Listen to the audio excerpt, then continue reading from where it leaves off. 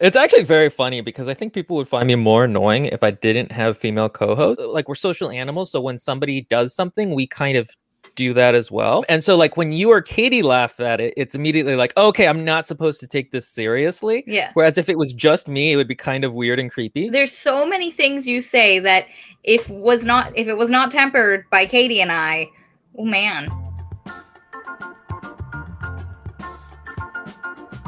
Hi, guys, and welcome to another episode of your favorite podcast, Unresolved Textual Tension. It is me, your host, Maria, with my ruggedly handsome co-host, William. Ooh, and so I am in a rugged. new location than I normally am. You can see because it's actually well organized instead of my background.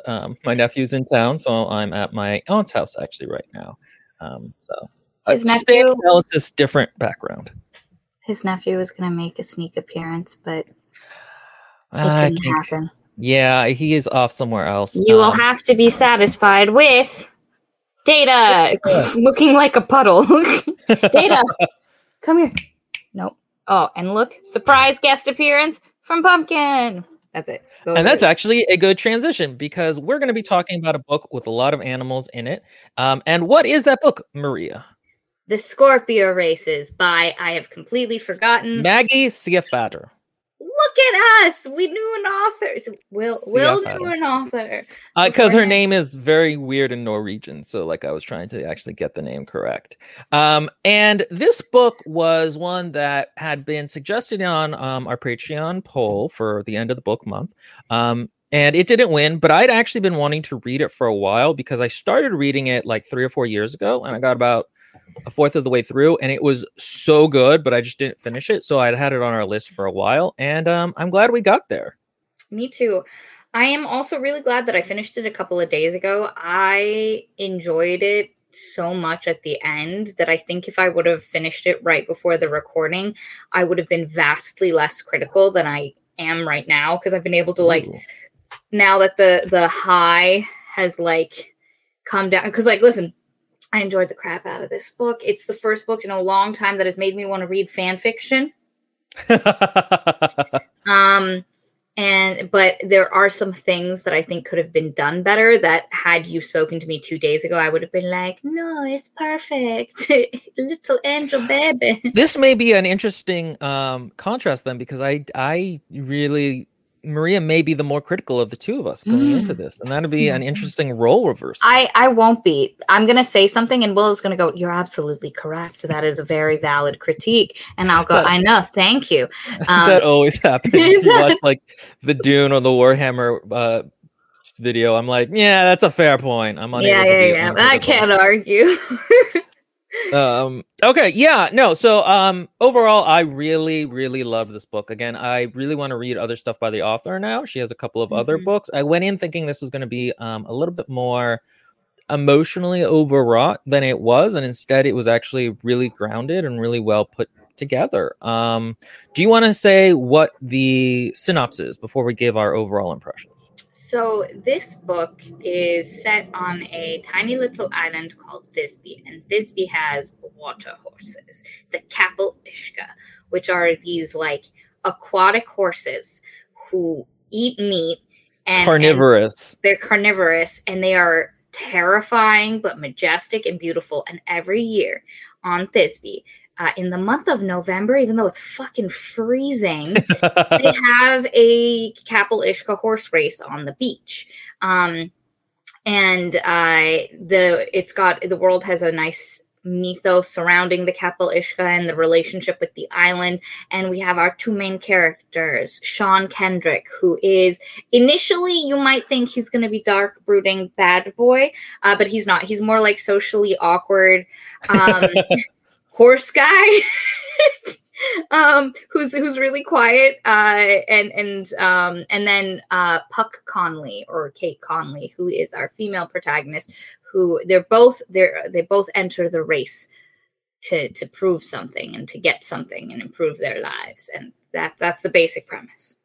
It's such a well put together book. I was thinking of it as I was coming here, in that a lot of books you read and you're like, okay, the author's trying to fit all these jigsaws together, and sometimes they get it and sometimes the pieces are a little bit loose. But like this book knows what it wants to do from the beginning, and it gets there from the beginning to the end. Each of the pieces is really well put together. I'll make an argument about how the chapters work. The way she uses the viewpoints, switching back and forth, is actually really effective in a way that I don't think a lot of the books we've read have been. I would say it's one of the most effective usages of multiple viewpoints that we have ever read outside of My Dear Novik and Spinning Silver. Well, okay. No, I mean, and My Dear A Song of Ice and Fire. But let's take a shot, guys. This is, by the way, one of our Patreon live streams. It's a mid-month book. So it's one me and Maria pick. But our end-of-month book is one that everybody else gets to pick. For this month, it's Nettle and Bone, which also people have been liking. I haven't started it yet, but I'm so excited. Glad. It looks like just a chill read.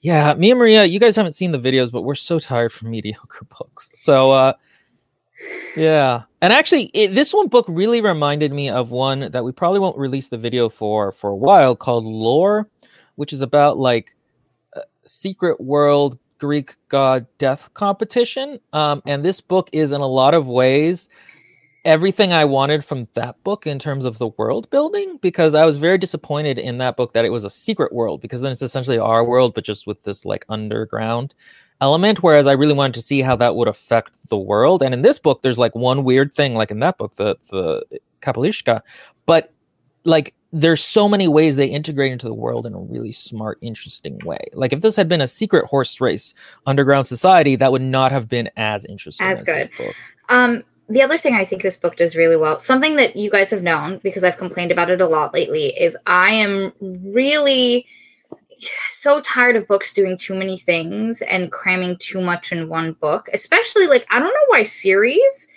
are so, like... Prone to this.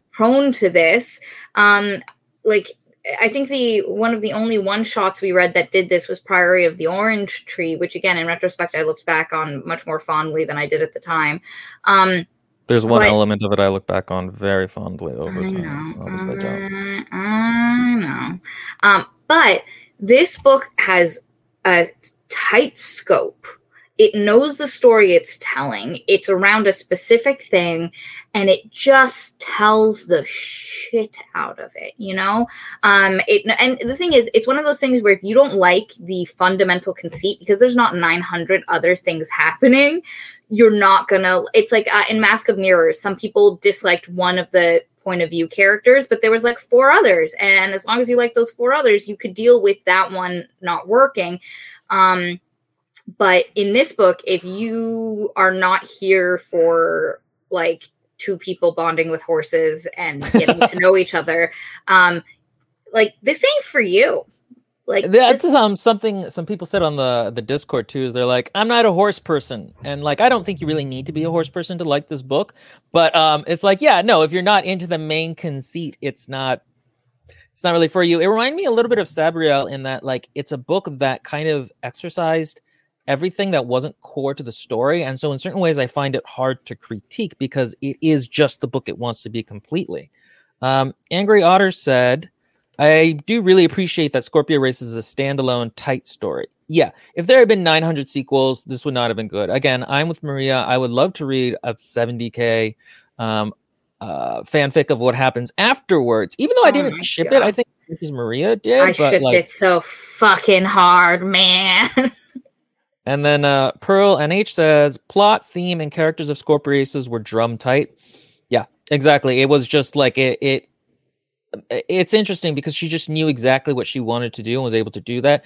There's a few elements that I feel like could have been given a little bit more nuance. But again, I was very surprised by how naturalistic and overly emotional this book was, really. When I thought going in, it was going to be like, you know, UST, bitchy hot boy and girl, and like, you know, sassy main character. Right. And the main character actually is sassy, is the funny thing, but like nobody else thinks she's that funny. So it helps. Yeah, she's like tempestuous. And they're also, for me, I forgot who it was, but someone had mentioned in the Discord that they thought the main characters, like the point of view sounded very similar.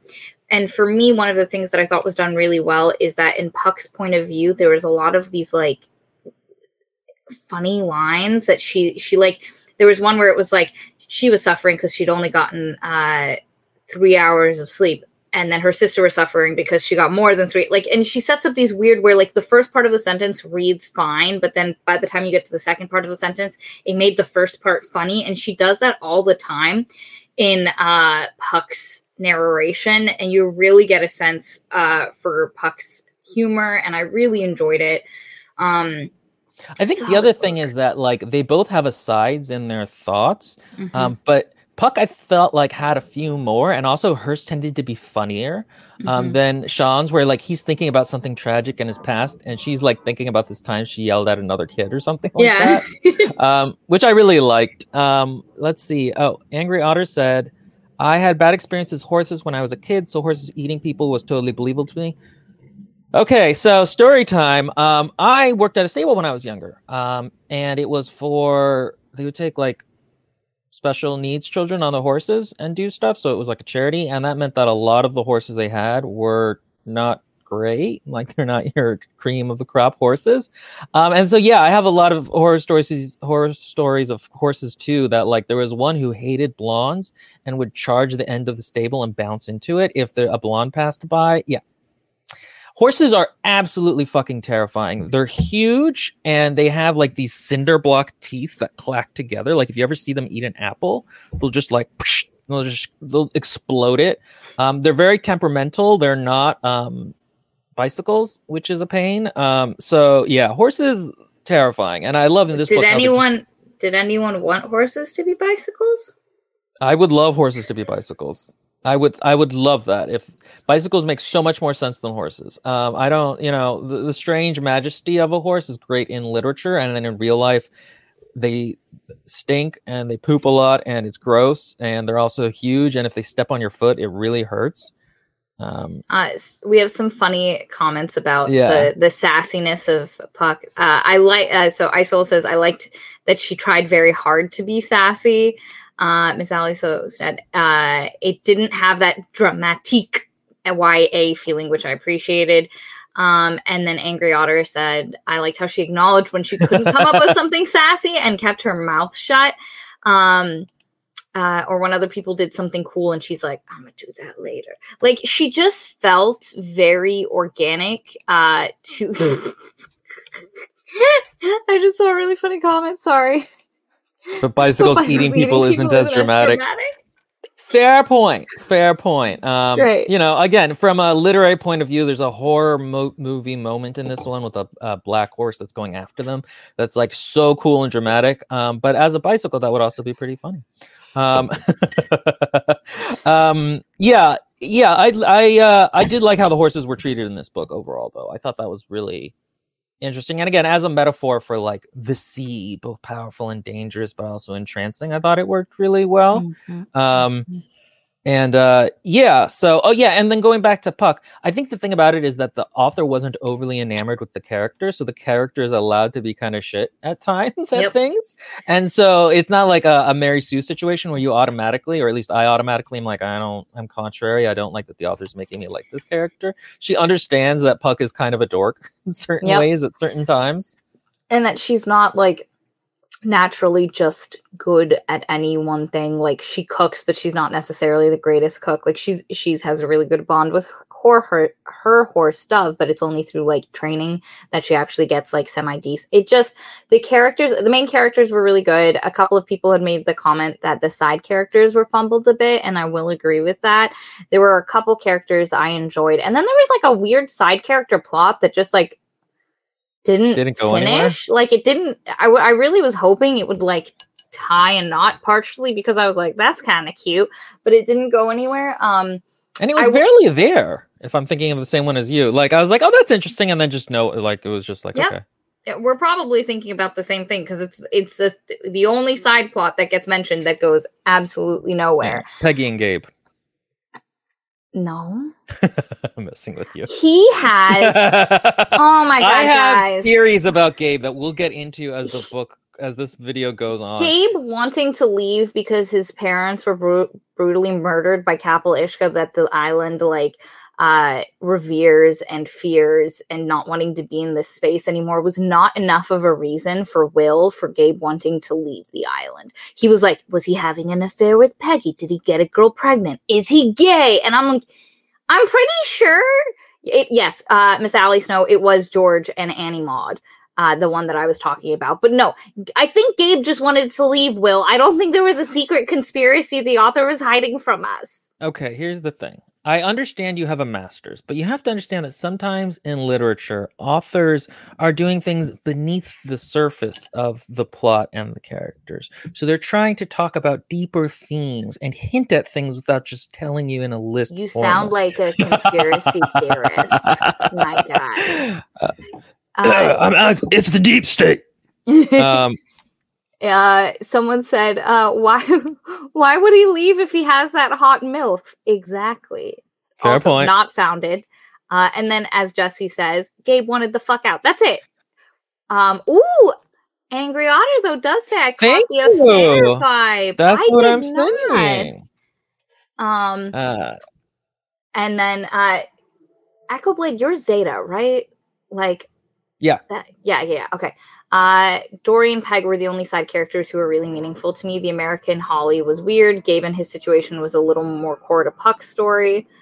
And then Celia says, no, it's such a good reason. I've been living abroad for years now, and I could connect to Gabe so much. He just wanted out. He wanted a different life. It's a tiny island. His family's not even from there. Like, calm down, Will, with your conspiracy theorists. Look, I'm just saying, thematically, I think there's more going on than you're giving the author credit for.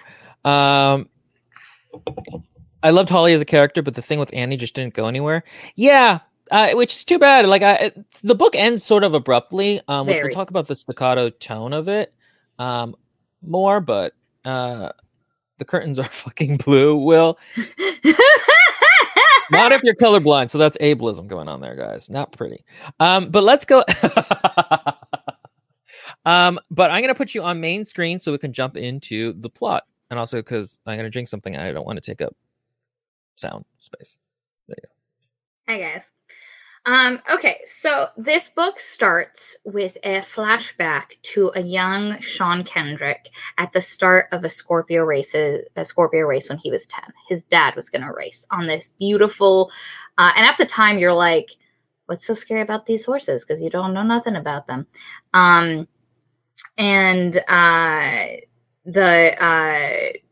His dad's going to ride on this beautiful red blood-colored stallion, and you're like, okay, a horse race. And then like the young Sean Kendrick is like, don't eat my dad, and you're like, why are you telling the horse not to eat your dad? That's kind of weird, my guy.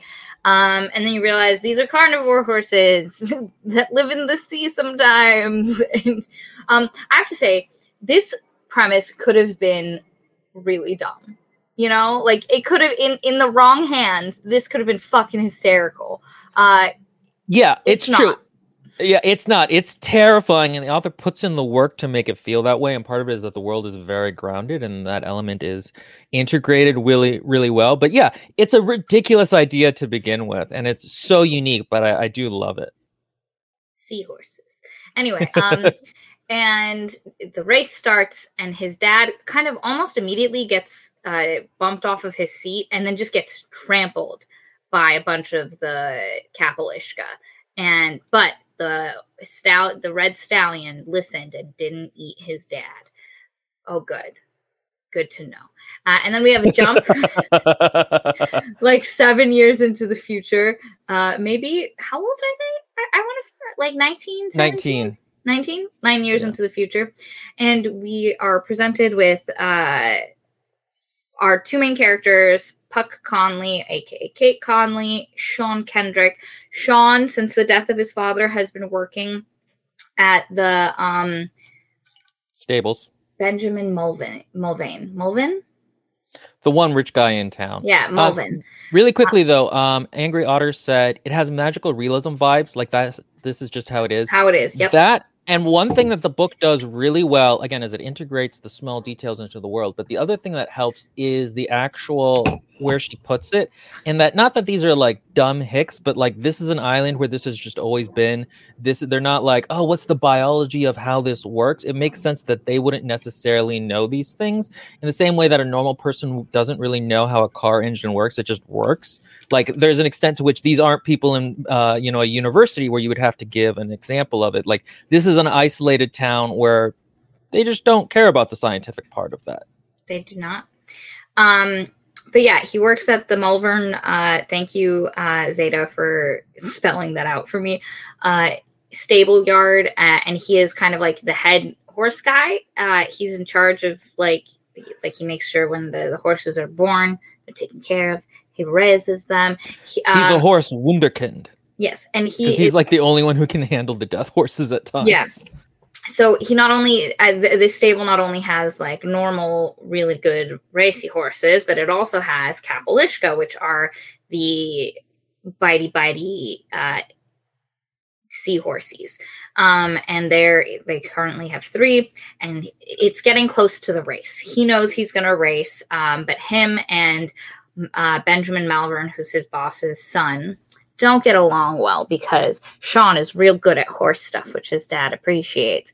But Mutt is just a useless potato. And I liked, because Mutt could have been a really dumb character at certain points. And he was, for the most part, he's just like the bully character. But you understood the absolute frustration and this rivalry that had been brewing. Like, Mutt is just not as good as Sean. So pretty much anything. I think Mutt is saved by how good the rest of the book is and how real the book feels, but he's very much to me the part of the book that he's a blunt instrument, and he's the part of the book to me that felt the least real. Like it very much feels like, oh, this is Draco Malfoy, but with horses, and like the reason he doesn't like the main character is because the main character is good at things, which as a motivation, like I felt like more could have been done with him, but at the same time, it's not exactly a problem that nothing is done with him.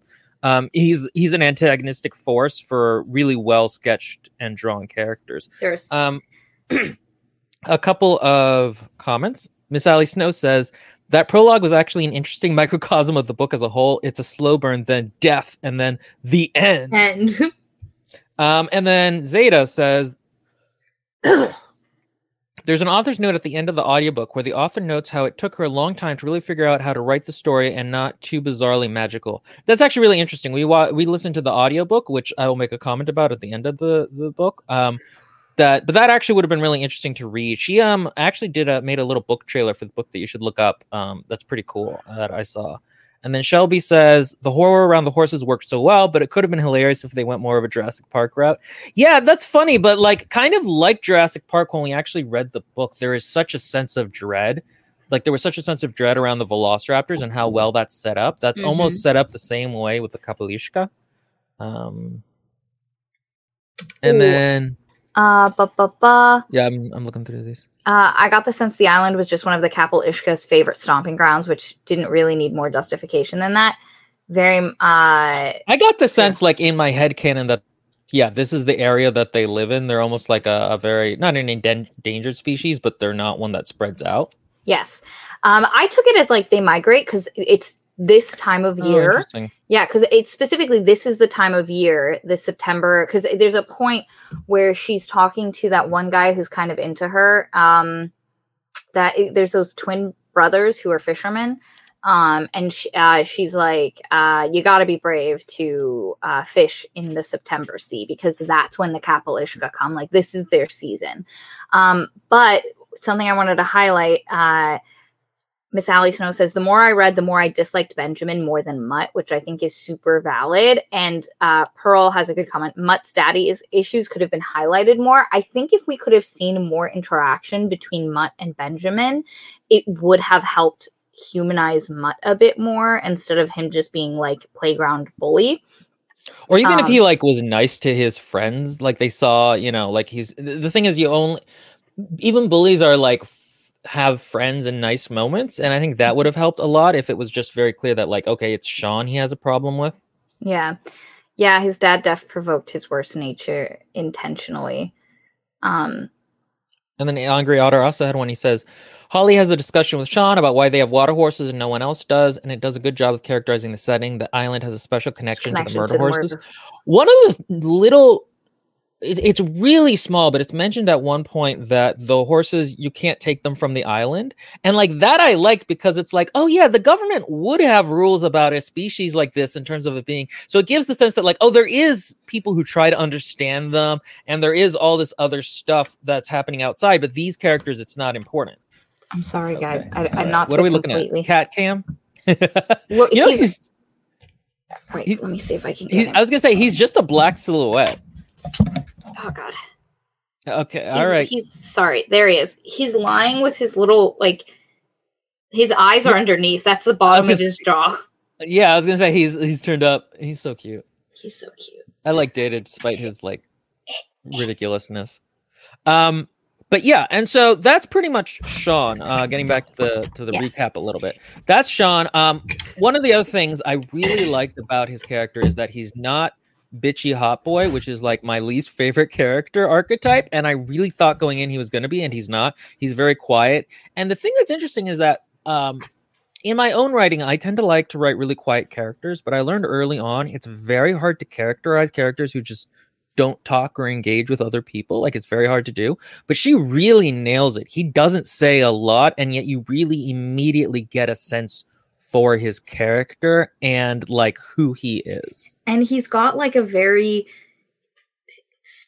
I don't want to say staccato way of speaking, but he says the thing he means to say immediately, and there's no beating around the bush. And when he does say something, it's because he actually means it, versus Puck, who will sometimes talk a lot trying to get to the point of what she's thinking, or she won't know exactly what she's trying to communicate, but she's going to talk through it. Or she has a feeling that she's uncomfortable with, so she says something she sort of externalizes it that way, whereas he just doesn't say things. And it's so interesting because, like, from his point of view, initially you're like, ooh, maybe he's a broody bad boy. And then you see him from Puck's point of view, and you're just like, oh no, this guy just doesn't talk. There's this one point where she was like, if you want to find Sean Kendrick, look for someone standing slightly apart from everyone else, but who's still able to observe shit. And that'll be him. And it really works. I think Sean is a very difficult character to pull off, like Will said. And so much so. And yet she nails it from like the word go. I want to do like a close reading of the first couple of chapters to really see how she nails it.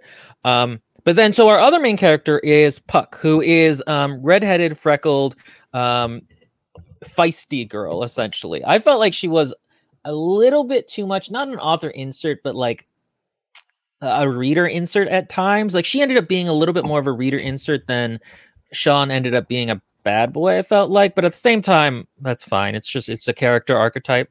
See, I didn't get that. I thought she had a very concrete... She reminded me of Agnieszka.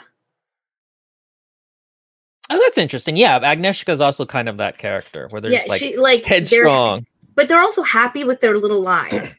They like their village. They like that's where they want to be. They like their life, and they will work towards the betterment of themselves. But like, that's the sum total of their like grand ideals.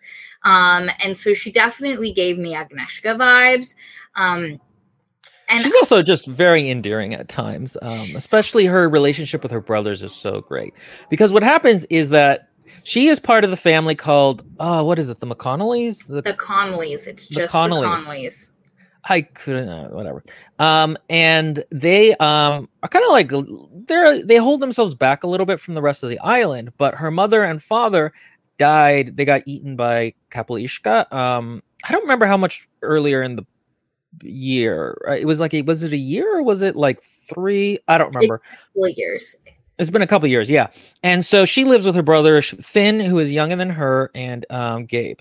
And Finn is just a fun character throughout the entire book. He's so funny because he doesn't like to talk about certain things. So like, he doesn't like compliments, and he likes to work on cars. And she was like, oh, and then she mentioned that somebody found him cute, and she's like, oh, I forgot that was one of the topics he doesn't like to talk about is him and the other gender.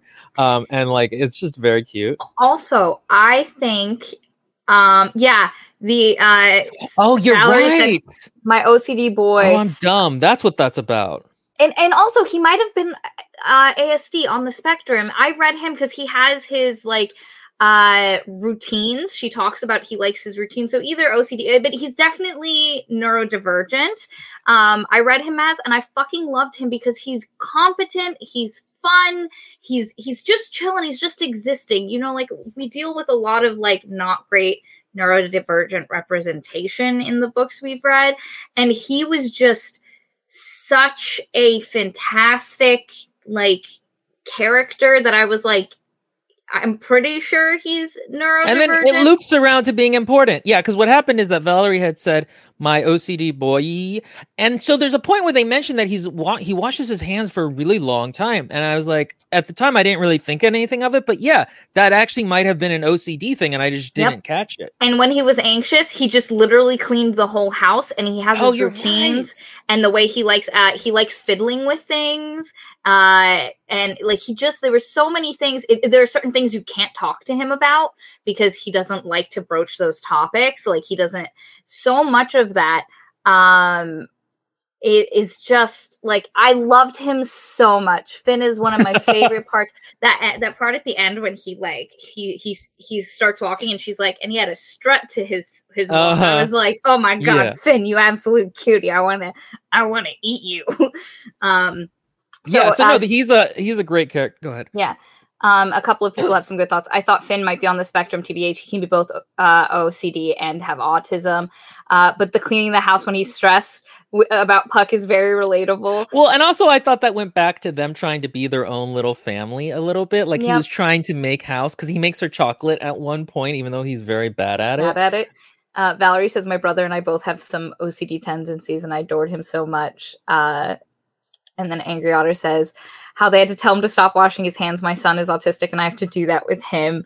And then Miss Allie Snow points out, and he picks at his arms when he's nervous. And then Jesse says he also hyper focuses on machines and mechanics, which is something I also identify with. He just, like, it's never outwardly stated that he's neurodivergent, which I think is like the best way to do it.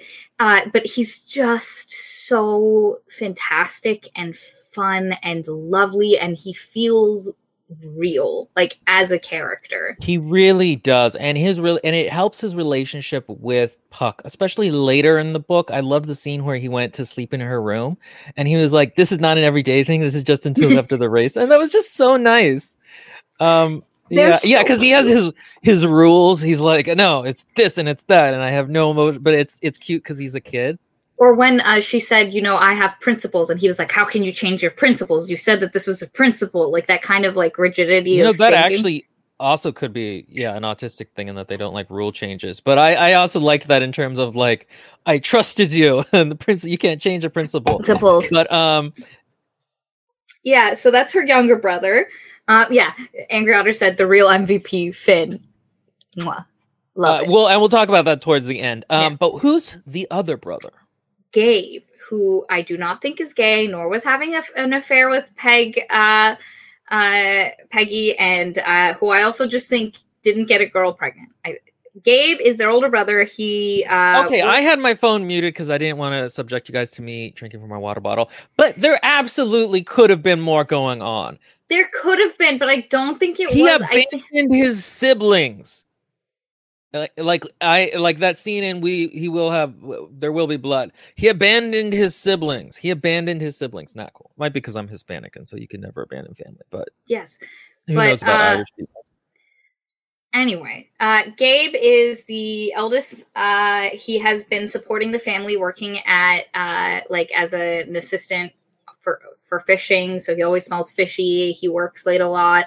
And towards the beginning of this book, you get the sense that he has been keeping a bit distance. And he basically tells them very early on that he is going to be leaving the island. And our main character, Puck, loves the island. She loves the mythos of the races, the Kapell Ishka. She loves the kind of like grittiness of it all. The bleak. It reminded me of like I don't remember, whatever those sisters who wrote those books. I'm blanking on all of their names, but like the bleak beauty of the moors they would talk about in the Bronte sisters. Yes. Yeah. Yeah, where it's the bleak, and you actually see pictures of like those moors, and you're like, it's just majestic and wild and bleak and so gorgeous. And that was the feeling I got too. Yes.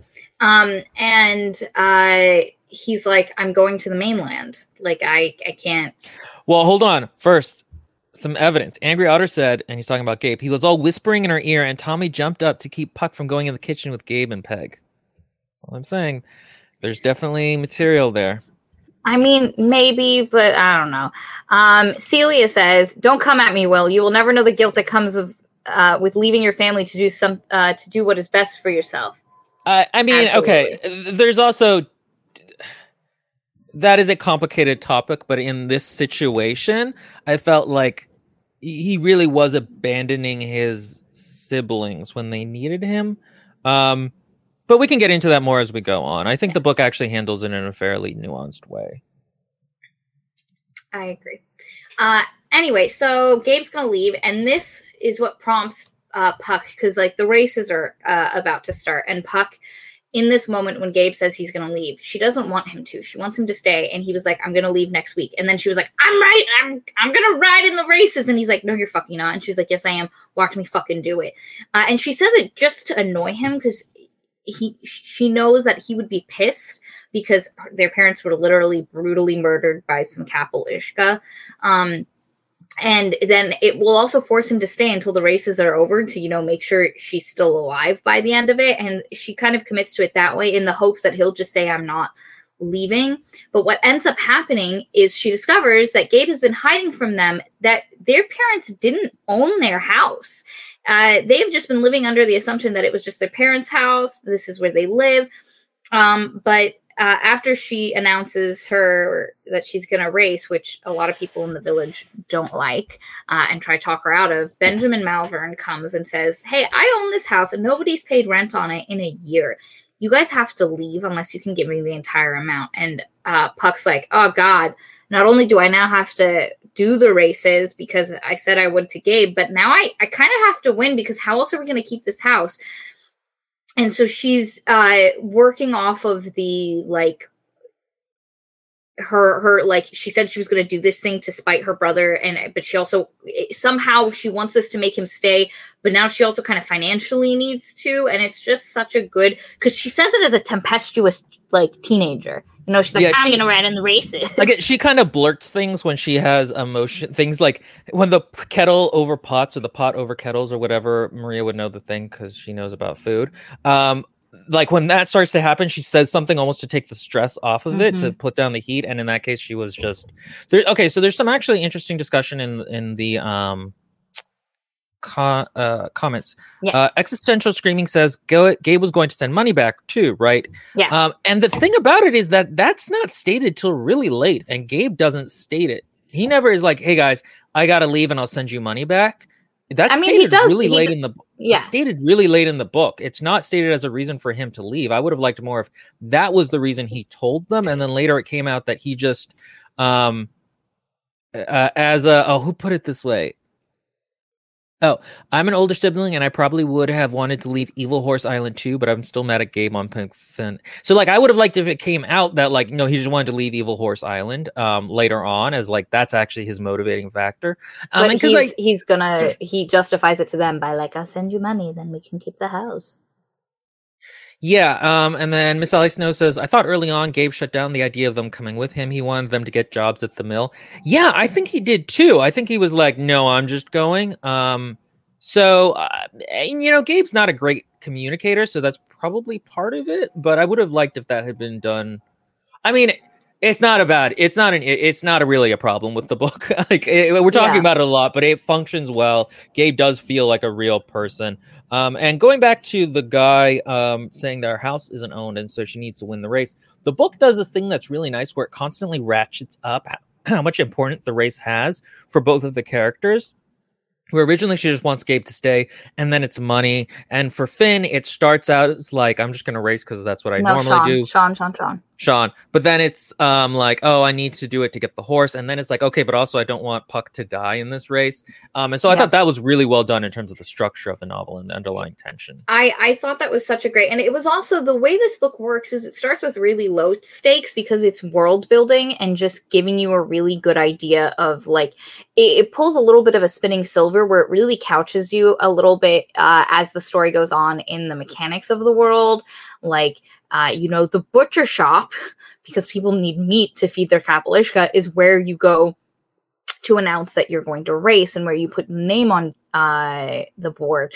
And it's such an interesting world building piece that in an island where you have meat eating horses, the butcher shop is going to be one of the most important buildings.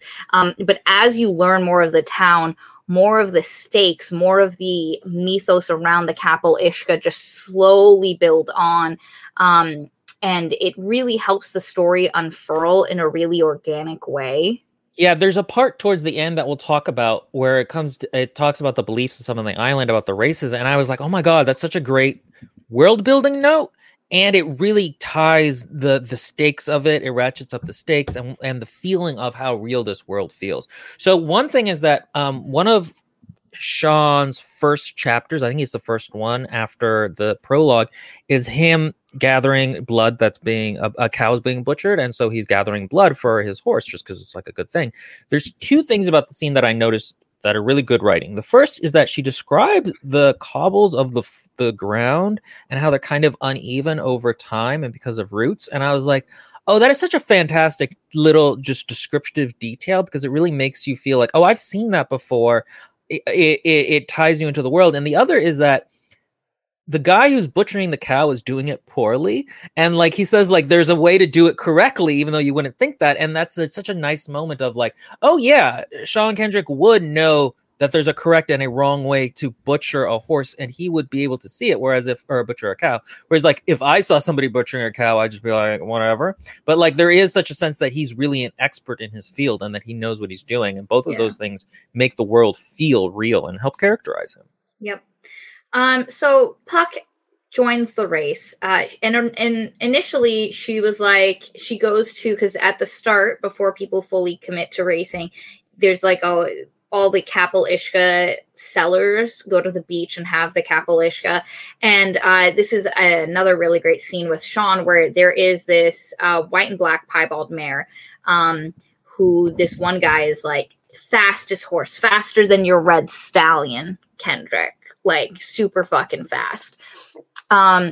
And he gets on the horse and she is really fast, but she's also dangerous. Immediately he's like, you should not sell that horse to anyone. She gonna fucking eat someone. Dangerous. Which kind of screws up this guy's like sale because everybody's like, well, if Sean Kendrick says don't get on that horse, we're not gonna get on that horse. We also see a scene where one of the Kapelishka goes to attack someone and everybody's like, Sean Kendrick! Like throughout the book, anytime shit's going down with the Kapelishka, people are just like, where's Sean Kendrick? Get him here! And so you get to see him kind of calm this horse down and like do this interaction. Oh no, that was earlier. Mutt Malvern was trying to... This happens multiple times. Like how many people, what's the kill count in this book from Kapelishka? Like 4 people and a dog, and then and like 2 horses, a cat's tail. Yeah, what happened is initially Mutt had been trying to get a horse from the sea because they have to trap him, and it doesn't go well, so they have to get Sean in the middle of the night, and it eats somebody's shoulder, and then he's like, okay, put it back in the ocean, guys, and this is the beginning of the enmity between him and Mutt. Or the beginning of your understanding of it, because he's like, don't you dare release that. I captured that horse. Don't you? And that would be like stealing. And Sean's like, fuck you, I'm letting this thing back out. Like, sorry. Because again, he knows. And that's what's really fascinating is that, like, he really, he loves the normal horses, but he also really understands the Kapelishka and the respect that they demand. And that's one of the next things that happens is that he has a horse called Kor. Who is the horse who killed his daddy, and it took me way too long into the book to realize that. No. It's not the horse who killed his dad. His father fell off of Kor and got trampled by all the other Kapelishka. He told Kor, don't eat dad, and Kor listened and did not eat dad. Kor is good boy. Core is actually remarkably good Good boy for boy. being a carnivorous horse. Yeah, and but yeah, so Core is like his horse, and they go like train in the water or whatever. And it's a great scene because you can see the dance of like Core is testing him, but Sean also knows his limits, and so he's testing him back. And there is that kind of interesting. It contrasts well with Puck's relationship with Dawn, which is her pony Dove. or horse, as she would say. What did I say? You said Dawn. Oh, Dove. Who again is a pony, but she would call a horse. Which is like their relationship is based off of love and affection, and his and Core's is based off of like respect for pushing each other back and forth. And at one point he says that like Core is who made him who he is, and that's like such an interesting a part of the book to me that I thought really worked really well. The other thing that kind of connects to this is the way Sean interacts with the horses is completely different from everybody else. Like, it's almost like a mysticism. It is. It's like he's almost like a shaman. He knows all these like little things to do. Like he'll braid their hair as they're riding. He spits on his hand before he touches them to let them know where he is all the time. He'll trace the veins in their neck with like a piece of a specific metal to like calm them down. He has all these like it's ritualistic, and it is fascinating because nobody else, like, this is why he is so good with them. This is what his father taught him in how to interact. Like he'll to keep them from moving past where he wants, he'll draw a circle in the sand and then spit in it, and the horse like knows, okay, I don't like go past circle. This. Yeah, and so it's weird because it feels like magical demon binding kind of thing, but it's just these like mundane actions.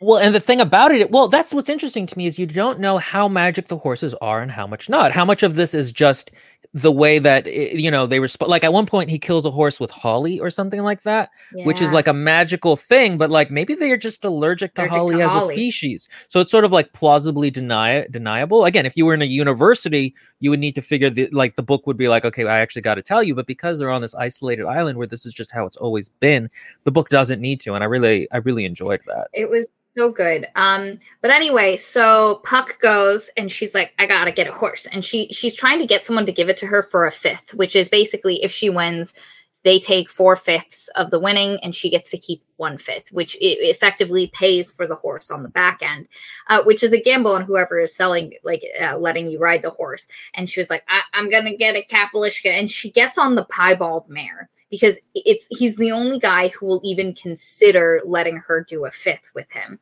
Because she is woman's with womb. Ew.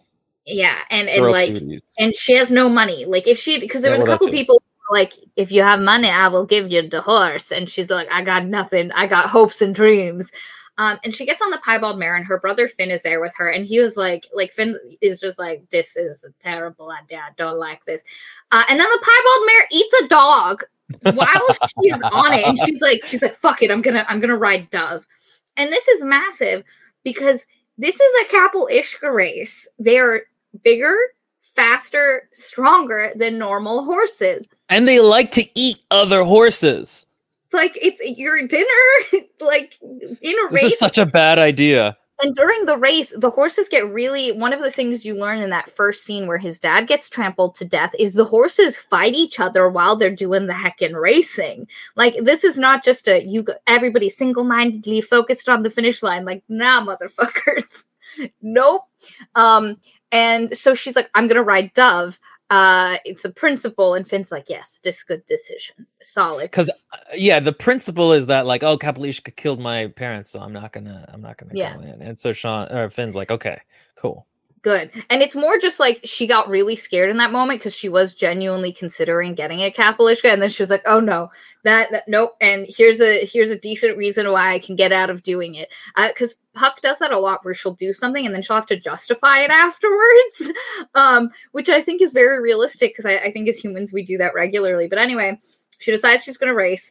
The next morning, she's down on the beach with her horsey, and she can train in the water because one of the issues with the Kapalishka is they want to go back to the ocean, motherfuckers, and they will drag you down with them. So if you do not have good control on your Kapalishka, motherfuckers running into the water and taking you down too, bro. And she's just like in the water doing a thing. But the problem is you don't have to just worry about the other racers Kapalishka on the beach. This is Kapalishka season. Them motherfuckers just popping out of the water. There's a scene early on in the book where her and Finn are kind of close to the water and a Kapalishka kind of jumps out and is like walking past and they're like, don't move. They love chasing moving targets and they just like sit still and you're like, it has this nice edge of like spokenness and like, oh no, tension. So she's just in the water training Dove, and Sean Kendrick comes on down and is like, why the fuck is there someone on a normal goddamn horse in the water? Like, he doesn't care that it's a girl. He's just like, what is that person doing? But he's like, I'm going to just do my thing. And he's out there. He's got his 3 horses that his Kapalishka that he's bringing in, which is Kor, who is his favorite. And now something to explain from now is Kor is not his horse. Kor is his horse in the sense that Kor is the horse his father and him. Actually, I'm pretty sure Sean's the one who captured Kor out of the water. It's mentioned multiple times. But Kor was his dad's horse when his dad died and the Mulverns took him in. It became the Mulvern's horse.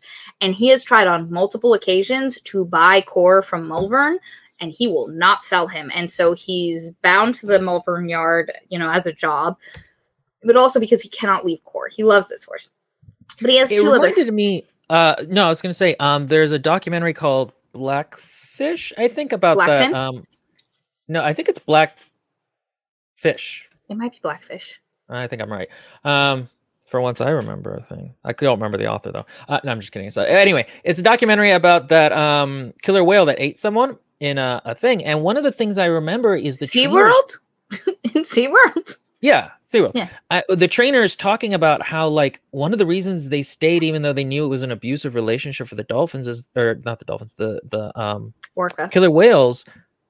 Yeah, is that like they're not theirs. They spend all this time with them and they bond, but they're not theirs, and they didn't want to leave them, even though they knew this was not good for them because it's. And I got a little bit of that vibe with Sean of like. He loves this thing that isn't his, and like he stays because that's what he does. But like he stays in this situation for Kor, and I thought that was like such an interesting idea. It really is. I really enjoyed their relationship. Anyway, and so he's out there, and then he's doing some training stuff, and everybody else is like staying out of the ocean, just like training on the beaches. And then all of a sudden he hears, like, again, somebody's like, Sean Kendrick, and he looks, and it's because a Kapalishka has come out of the water and is attacking Puck and Dove. And he's like, God damn it. So he like gets into the water. He like fights the Kapalishka, and this is where he has to take the holly out of his pocket, and he puts it on the Kapalishka's snout, and it causes it to die. And he's like, man, I haven't had to kill a Kapalishka in a long time. This sucks. And then he ends up getting taken under the water, and then Puck has to like lift his head out to keep him from drowning. And as he kind of comes to in the water, he goes, keep your horse off this goddamn beach. He just says, keep your horse off of this beach. And he's not trying to be, he's not trying to be an asshole. He's literally just like, you nearly died, motherfucker. Like, it's dangerous. This is not the place for a normal horse right now. I loved so much that it wasn't an overwrought UST, like, enemies to lovers, like, stay off the beach, you goddamn bitch. Not that, because I sound like I'm from the women 50s. Don't belong here. Yeah, or something like that, or he's so mad at her and he doesn't know why. It's funny because Maria made the comment on the Discord that if you look at him objectively and you think of him as not being good looking, he's really just kind of a dork. Like, he kind of is just like a horse person who likes what he does and is maybe a little socially awkward. And that's how he is. He's very like, he's not dramatic about this stuff. And that's one of the things I really appreciated is it made him and Puck's dynamic a lot more interesting and real feeling than like, oh, so hot. Yeah. Oh. And because she takes it badly, she's like, "Oh man, this guy told me to keep off the beach. Oh no, like what a dick. And he's just like, because he could have said, listen, it's super dangerous. You need to think about what you're doing. But it's Sean Kendrick. He just goes, stay off the beach. Like, I don't know what to tell you. So she goes and she's like freaked out. Dove is freaked out. And so she starts going on the beach like super, super early in the morning before other people get there. And eventually, like, the two of them kind of befriend each other through a bit of necessity. Like, there's a point where they end up in a car together going into town. And he says, listen, I have an extra Kapalishka if you would like to ride her. And it's him being like, you're good at horses. Like, you obviously want to do this. Again, he's an awkward horse guy, so the way he offers like some friendship is through a horse. Yeah. Like, it kind of makes sense if you think of it that way, because you're not in his viewpoint when he offers to do it, but you get that like this is him, because like he's very direct. He's like, would you like a horse? You know? Not like, okay, like, are we friends now? Yeah, and she's like, is he trying to like what's his angle here? Why would he say that? And it's just him being like, listen, you're going to go in this race. You probably should be on a Kapalishka. I've now heard your reasons for being in the race, and I understand this is us bonding. And so she ends up, they end up meeting at a cliff, and he presents, and it's this unnamed mare that he has, and he's not sure if she's any good. Like, she's a little hard to handle, but he figures it would be better than like going into the race with Dove. And she's like, do you think it's a good horse? And he's like, I think it's better than your normal horse. And she's like, okay, let's race. If you beat Dove and me, then I'll ride this horse. And he's like, okay. So he gets on the horse and they start racing, and not immediately, but pretty quickly he pulls ahead of Dove. He's going, but they're kind of going towards like a cliff. No, the horse turns around. Behind them is the cliff towards the ocean, and they're running in like the opposite direction. And then halfway through the race, the horse is just like, fuck it, I want the ocean, please, because she hears like the crash of the waves. And you get the sense that the pull of the ocean is just so enticing to the Kapalishka. They just want to go home. And so the horse literally just turns around and starts running to the cliff. And he's like, oh God. Oh, like he's like trying to calm her down. He's using all of his tricks to try get her to chill. And at the last minute, like right before they go over the cliff, he finally like jumps off the horse and lets her go. And she manages to dodge the rocks and go off. And so Puck comes back and goes, and he's like, you won. Congrats. Good job. Another moment I love is that he doesn't get bitchy about it. He just is very straightforwardly like, you won. That's fair. It's interesting that this horse ran into the water, but he doesn't get like, oh man, I was wrong about it or anything. And it tells you something about his character. Or if that horse hadn't like turned around and run into the ocean, you would have been smoked. Like, he doesn't. There's a lack of ego to it. That's really nice. Also, someone mentioned, Zeta says, the ocean says, shh. Which is just something that regularly gets brought up in the audiobook that is just so magical. And the narrators match each other's intonation. These two narrators have worked together before. I know they have, because they were in Flippin' Ember in the Ashes. This is such a better book than that, you guys. Oh my God. That book is like all the things I disliked about this book in terms of being overwrought. It's interesting how much better some authors are than others. Yeah. And I said it. It's true. But the way they narrate that of the ocean, they matched each other. Like, you can tell some thought it was so good. Mwah. I love it. But anyway, so she decides to race Dove, and there's this big like ceremony night where like there's the fair, the Scorpio like festival, and there's a procession where you have to go and announce your like racing and say who your horse is. And once that happens, you can't change horses anymore. And at this point, Sean has a meeting with Benjamin Malvern, where Malvern's like, okay, tell me about the 3 horses we have. Which one's the fastest? Which one's the most dependable? Because what you find out is every year, Benjamin Malvern asks Sean about who's the safest horse. And that's the one that he puts his son Mutt on, because he doesn't want Mutt to die. So he puts her on the safest one, and it's this horse named Madonna. And so Malvern's like, okay, you'll ride Core. 1 second, guys. Excuse me. You'll ride Core. I'm sorry I couldn't get to my screen fast enough, guys. That was gross. Go ahead. And then Mutt will ride Idana.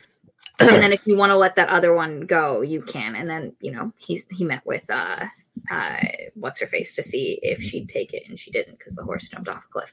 So you get to the night of the festival, and it's really interesting because there is this kind of like paganism, because there is Christianity here.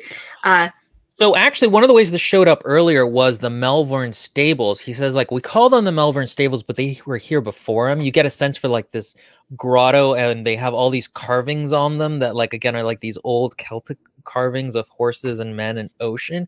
Again, wonderful world building detail. And at one other point, it's mentioned that like one of the families, like, they're not Christian, they kind of follow the old pagan ways of the island. And I thought that was really great. And the thing about this stone that they're going to all go and mark their blood on is they mentioned at one point that they used to just kill a person, the rider who wouldn't go on the races or something like that, which is like such a great bloody detail. I just really liked that. Oh, it's so good. But there's also like a woman in a Capelish mare costume, just like half woman, half horse, just walking around, and she's the mare goddess, and she's like, her voice is, and at one point Sean's trying to figure out who the fuck is in that costume, and because she says, like, I'm gonna give you another wish, because years ago she hands out a seashell, and whoever gets the seashell gets to make a wish, and he got one previously, and she said, I'm gonna give you another wish, Sean Kendrick, decide what you want.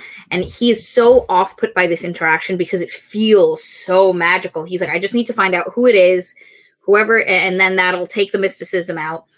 While he's off doing that and trying to have that experience, Puck is trying to find Gabe because she's really pissed that Gabe did not tell her that they were going to lose their house.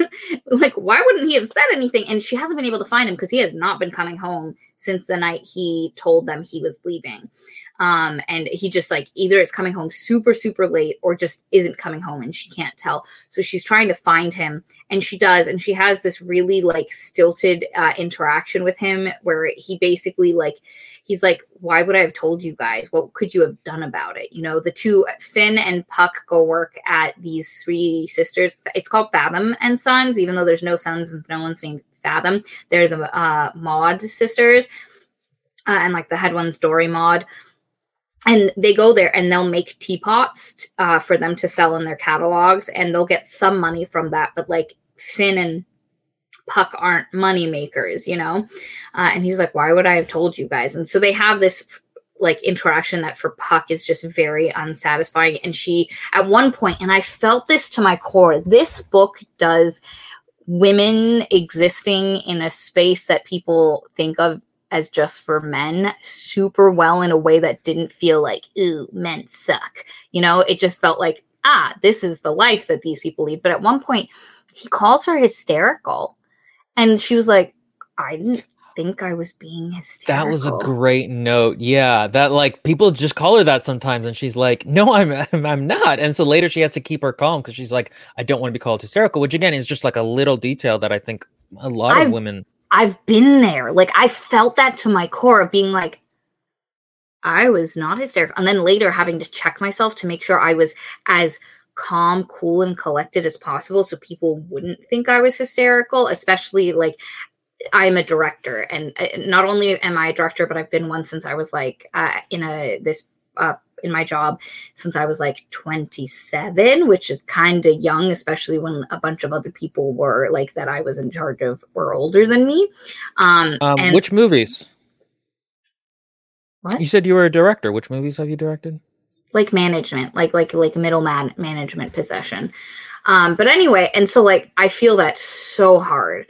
But anyway, and it was just a great scene. I really liked it. There was this guy who you could tell was into Puck, who she thought was nice. And she kept describing his hands as square, but, like, they were nice hands. And his face was also kind of square. It was very cute. But anyway, she kind of, like, fucks off. so she doesn't have to walk through. Like, she's so upset, she doesn't want to have to walk through and have people see how upset she is, so she kind of goes out the back.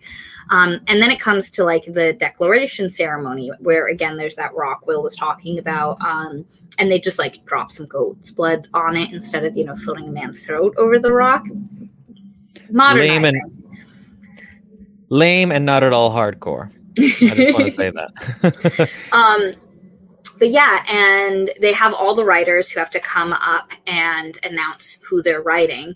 And when Malvern comes up, he says he's not writing Idana, he's writing Scarter, who is the white and black piebald mare who was the fucking like dog eater from earlier. From the beginning of the mayor's introduction, like, okay, how is Puck gonna write her? Is Core gonna have a problem, and Sean is gonna write her? And like, I was like, oh, this is a good use for her, because I'd been wondering if like at the last minute Puck was gonna shift from Dove to the piebald, and it's not what happens, which I thought was like, oh, okay, that's a smart use of it. And so it gets up to the point where Puck is going to ride. And at this point, you really haven't gotten a lot of interaction outside of people being like, this is really dangerous, Puck, don't do this. Like Peggy, the butcher's wife, comes, I forgot her last name, but comes to her like the morning after she announces that she's going to ride and was like, you shouldn't do this. And Puck's like, you're not going to talk me out of this, Peggy. And Peggy's like, fair enough. Okay, I will not talk you out of this. But the night, like she walks up, she's getting ready to walk up the stone so she can drop some of her blood up. And then some men from the village were like, nope. There has never been a woman who has ever raced this. It is the sea is the unchangeable woman. We must be on the island. The steadfastness, you know, like you can't also be on the beach. That's too much. And she's like, I'm not trying to like do anything. I have to race, guys. And she's like, what does it matter? And they were like, no, we're not going to let you. It's never happened before. And it was such a realistic, because you buy it from this small town, a little bit of a backwater and no woman has ever raced before. She didn't even think like, I'm the first woman who raced. Like, it's not something that the book highlights. But immediately I was like, oh yeah, this would be something. And Jesse highlights, yeah, this was such a great part. Yeah. We have rules that should go without saying. Yeah, because they start trying to change the rules on her at the last minute and being like, oh no. And she's like, that's not in the official rules. And he's like, okay, there's rules that go without saying. And she thought that was bullshit. Yep. Yeah, it is a great way of doing it. Which, by the way, he's actually right in that, like, there are rules that go without saying in terms of like, if you were cooking something and putting a recipe, you wouldn't specify like chicken eggs, you would just say eggs. But in this case, yes, it's sexist and weird, and I actually did like that scene. I thought it was very funny. But anyway, and then like everybody's like they're literally coming because she like takes another step up the rock, and they're like, okay, we're gonna bodily take her down. And then Sean Kendrick's like, she can race, she's pretty good, I've seen her, she's fine, I vouch for her. And everybody's like, well, if Sean Kendrick said it, I guess we have to fucking let it happen. Yeah, which was like a good moment. I loved it. I love Sean so much, and I love how people are like, nobody knows more about racing in the Kapalishka than Sean Kendrick, so if Sean says it, we have to listen. Like, just, mwah. I love it. But anyway, so she does her thing. She, like, pricks her finger, bleeds her little blood on the rock, announces she's racing with Dove, and Peg Grattan, Grattan, that's her name, Peg Grattan, has this bird costume that apparently is symbolic for the island, and she's the person people say that they're going to race to. So she does her thing. Sorry, really quickly, Angry Otter says how he made up rules when he was losing, basically. Yeah, that's how she thinks of it, is like when they're kids, and Gabe would just make up new rules if he started losing. And it really is like that. It was such a great metaphor for the childishness of their rules and the sexism of it. Also, a very good description of Elon Musk at the moment. Topical. I saw somebody say that it's like a kid, whenever they're losing, they should make up more rules. And that's what he's doing on Twitter. Yep. And it's so interesting because it really felt like no one is an outright, outside of Mutt, who literally has no stakes in the woman shouldn't be racing game, is like an outright asshole, but it's just like something that you feel is just embedded in this culture. And it works so much more than a lot of the like books we've read where they were like in lore, in the book lore, there's Oh my god. this Which rule, again, you guys haven't read, but and we haven't posted the video for it, but there's this weird rule, even though it's set in modern times in New York City, there's this rule that only men can inherit the power of the gods, even if the god was previously a woman god. And it's just, it feels like such a made up, non-organic to the setting rule. Like you're telling me in the past 2,000 years, that never changed. And those kinds of things feel like the author being like, I'm going to make a feminist commentary for the sake of making a feminist commentary. And it feels like it's trying too hard. And it just makes men look like dicks. And it's so annoying. And it doesn't, again, it's just, you can feel it deeply embedded in this insular culture that, like, again, she like probably came generations ago and she's still an outsider. And like, there is like still the deep pagan beliefs, even if they've all switched to Christianity now. It feels organic and it's so much more powerful. And one thing people have mentioned in the comments, and eventually I was going to mention too, is that this book feels so much more powerful, even though the stakes are so much lower than in a lot of the other books we've read, which are like about saving the world. Mm-hmm. And like, yeah, in this book, because the stakes are so much lower, it feels so powerful. And in that way, it's like, this is not like us destroying the patriarchy. It's like just one step. And so it feels more radical in certain ways because of that. It's so good. Anyway, so then her and Sean start training together, and you very like she kind of is like, oh, he kind of cute, but very quickly as they start getting to know each other, they like each other. They haven't said that they like each other to each other, but they just kind of have accepted the fact that they like each other. Like Sean starts thinking about like Puck's well-being. Puck like enjoys seeing him and begins to understand like who he is and picking up on some of his idiosyncrasies. And it's really lovely because it's quiet and the way they court each other is like super subtle and just like through these small interaction moments. There's no fever touch. There's no like when other, because people comment like it's a small town. People have seen that Puck and Puck and Sean are hanging out, and when people comment on it, she's not like, oh, I could never like him. What are you talking? You know, like that kind of reaction.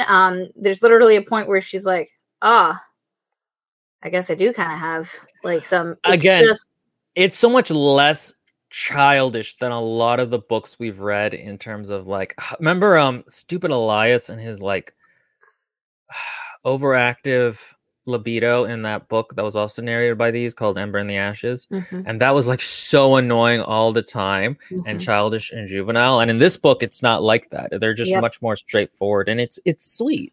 Valerie says no needless angst. And then Miss Alino says, and everyone in town immediately starts shipping. Immediately. The only one who's kind of cautious, what I think it was Peggy Grattan, where she said, like, you know, you're trying to be like one of the guys. Like you have too much similarities. Yeah, which was a very, again, an interesting little feminism thing of like, you can fit into that culture, but they're going to see you differently. And then also she had a great moment where she was like, oh, I know racers are hot and cool, but, they love the sea more than you. And then Puck is like, oh, that's not a problem. He doesn't love the sea. He loves his horses. Yeah.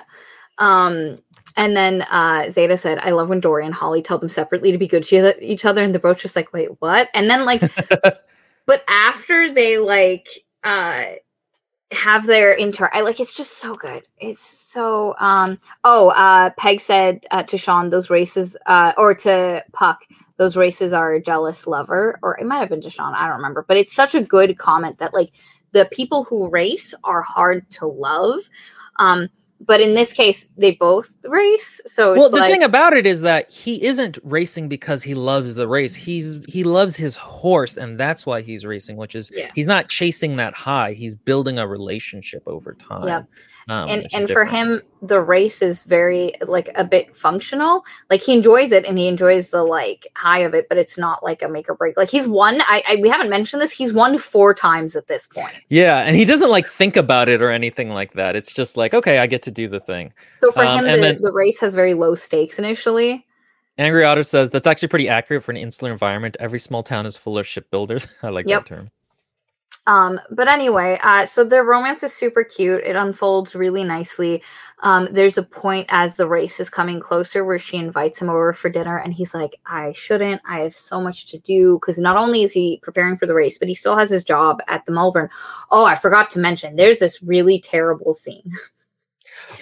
Actually, have we mentioned, and maybe we did and I didn't remember, but like one of the stake raisings is that he told Melbourne, like, hey. Well, I was getting there, but yeah. Oh, okay. Ahead. No. He tells Melbourne, like, hey, if you want me to keep working for you, I want to buy Core. And he's never, and Melbourne has always been like, no. And he's like, okay, I quit. And it's such a great thing because this is the thing that really makes him anxious. And this is his real fear, is not running in the race, but losing Core.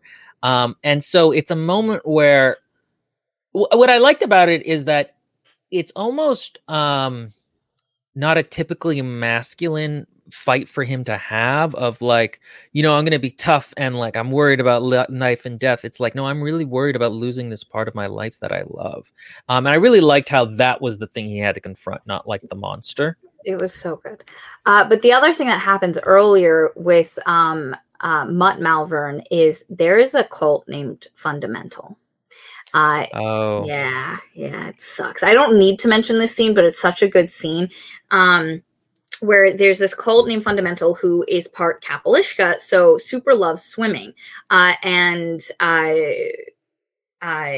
Sean has taken Fundamental out to exercise him in the water, and he has this guy named Daly, who's one of the stable hands, watching the water of this cove, because they're in a cove which is pretty protected, but there is one entrance into the rest of the ocean that a Capel could come through and try eat Fundamental. But Daly is supposed to be watching, and this happens pretty early on. It's right after the scene where Puck and Dove nearly get eaten by the Kapalishka on the beach.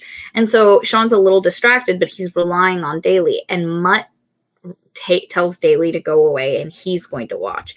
And he specifically sees a Kapalishka come into the cove and doesn't say anything. At the last minute, Daly realizes what's happening, and Sean does too, because he sees the way that water dips as something really big is coming underneath. But it's too late, and it literally clamps down on Fundamental's neck. And immediately, Sean dives in to try save Fundamental. And it's just such a shitty scene, because he'd been talking about earlier about how he watched Fundamental be born. He's one of the best, brightest horses that they have. He's such a beauty. And then he just gets killed by this Kapalishka because Mutt Malvern was hoping it would piss off Benjamin Malvern enough to fire him. And there's this great moment where you realize that Benjamin Malvern knows who his son is, because he hears the report from Daly and he hears Mutt's report, and he goes to Sean and says, you tell me what actually happened. And Sean's like, oh shit, I can't talk against your son. And Benjamin goes, no, that's all I needed to hear. Because he said, why did you dive in the water to try save Fundamental? And he was like, of course I would. Why wouldn't I? I watched that horse being born.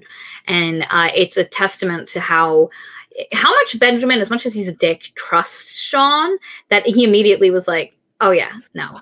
I actually kind of liked Benjamin as a character. He's a bastard, but there is a sense to him being kind of a real person, in that he is kind of reasonable. He does want his son to live. As much as he may be kind of shitty to his son at times, he makes sure that he's getting on the least dangerous horse, and he lets him ride. And he does feel like a small town tyrant, but kind of a realistic person. And I did like that about him. I thought he was a little bit more nuanced than Mutt. Yeah, I agreed. But anyway, so I have to explain something, because this is kind of important. Towards I would say the beginning of the last third, when Sean says, I'm quitting if you don't let me have Core. And he does quit. For a day, he's quit. And immediately Mutt takes Core out to the beach, because he's never been able to ride Core, but because now that Sean doesn't work there anymore, and so he takes Core out to the beach, and the way Mutt rides is he uses a lot of these things that annoy the Kapalishka to control them, like an iron breastplate, and they hate iron. It's got barbs on it. He puts bells on his hooves. Well, and specifically Core hates it, because Core doesn't needs it. Sean is there's some kind of works with and some it doesn't, and you need to gauge how much. Again, there's a lot of really nice small details that show that Sean knows what's up with these horses. It's not just an informed ability like sometimes we've read in these books. Yeah. But yeah, so he gets up on Core, and then there's another kid, like I think the guy's name was David, but there's this other guy helping him who's holding the front lead of Core. And Sean is on the beach. Puck has come down to see this, but she sees Sean kind of standing away from everything. And she kind of goes to him and is like, "Are you okay?" And he's like he's kind of not watching, but watching at the same time. And of course, Core attacks someone and like literally takes a chunk out of the neck of the guy who was in front, and Sean could see it happening and starts like calling against it because Core kept just butting his nose against this guy's shoulder, and the guy thought it was like a normal horse. David Prince, woo, that's this guy's name. David just thinks it's like Core being a horse, and this is one of those moments where you see you can't let you can't treat them like a normal horse, and David Prince's mistake. Even Core, who is like the most trained in terms of like how we see him from Sean's point of view, like he just I love imagining him too just like snapping. There's a part where he's riding the piebald at the beginning and it's described as almost like serpentine and how it runs and moves, and you're like, oh, this really is just death incarnate. Yep. For the sea. And David Prince makes the mistake of treating Core like a horse and ends up losing his life for it. And so Sean like calls and is like, Mike, like, or David, like, back away. And David doesn't. And Core just takes a chunk out of his neck, and Puck and Sean like run and Sean immediately, like, Mutt gets like tossed off. Sean takes off his jacket, takes off his shirt, and kind of balls it up and puts it in Core's nose to get Core to calm down, and immediately just starts trying to take off all of this shit that Mutt had put on him. And then Puck goes down to David Prince and is holding his hand, and David's like trying to talk, and she's like, no, it's okay, help is coming, it's fine.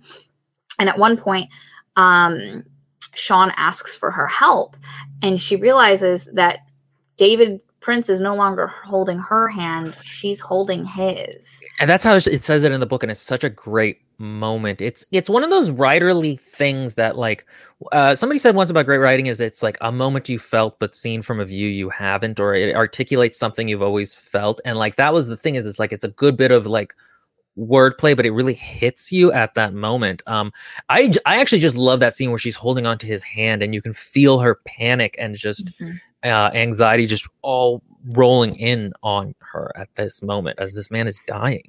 Oh, it's so good. Anyway, and then Sean asks for her help to like hold Core's lead, and she holds it, and she realizes that Sean is trusting her in this moment to be close to Core, because he is literally like underneath Core, taking off all of these bells, taking off everything. But she realizes Core calmed down because it was the smell of Sean. Like there is something there with like the presence of them, and also it's a shirtless scene, and she's not like, wow, look how rugged and handsome. Yes, you know, like, that was so good. It doesn't even like occur to her. Like it's just, the scene is just so intense, and like in other lesser quality books, that would have been something that got mentioned a minute after she realized a dude died. And she's kind of caught because she's like super like in awe of Sean's ability to calm this horse down, but she's also like terrified that this guy has died, and she feels guilty, like if she had kept holding his hand, maybe he wouldn't have. And it's just a fantastic scene, and it also puts into perspective that like even a tame Kapalishka, you have to, as someone else, Miss Allie Snow said, you can't let your guard down for a minute, and you absolutely cannot. And it's a great scene, and it is after this point where Sean asks her if she wants to ride Core. And it's at this point that Mutt Malvern is like, okay, or not Mutt, Benjamin Malvern's like, I'll let you if you win the race and you can pay me 200 coins. I will let you buy Core. And he asks her if she wants to ride. And he was like, obviously with me, I'm not going to put you up on this horse by yourself. And she's like, kind of terrified, and he's like, he's not sure if she's gonna say yes, and then she's like, yeah, no, I'm fucking gonna do it. And he's like, yeah, Angry Otter said, I'm not gonna go into it, but there's a scene where she goes to confession That was so funny. That was so funny. It's great. Read the It's book, a great guys. characterizing moment too for the setting, in that like, yeah, there is this kind of Catholicism to them that like, and Puck isn't like a religious character, but like she goes to church and she needs to say a confession, and then she needs him to give her some Hail Marys to say, and then she'll feel better. Even though she hasn't done anything bad. Like there's literally a part, it's so funny.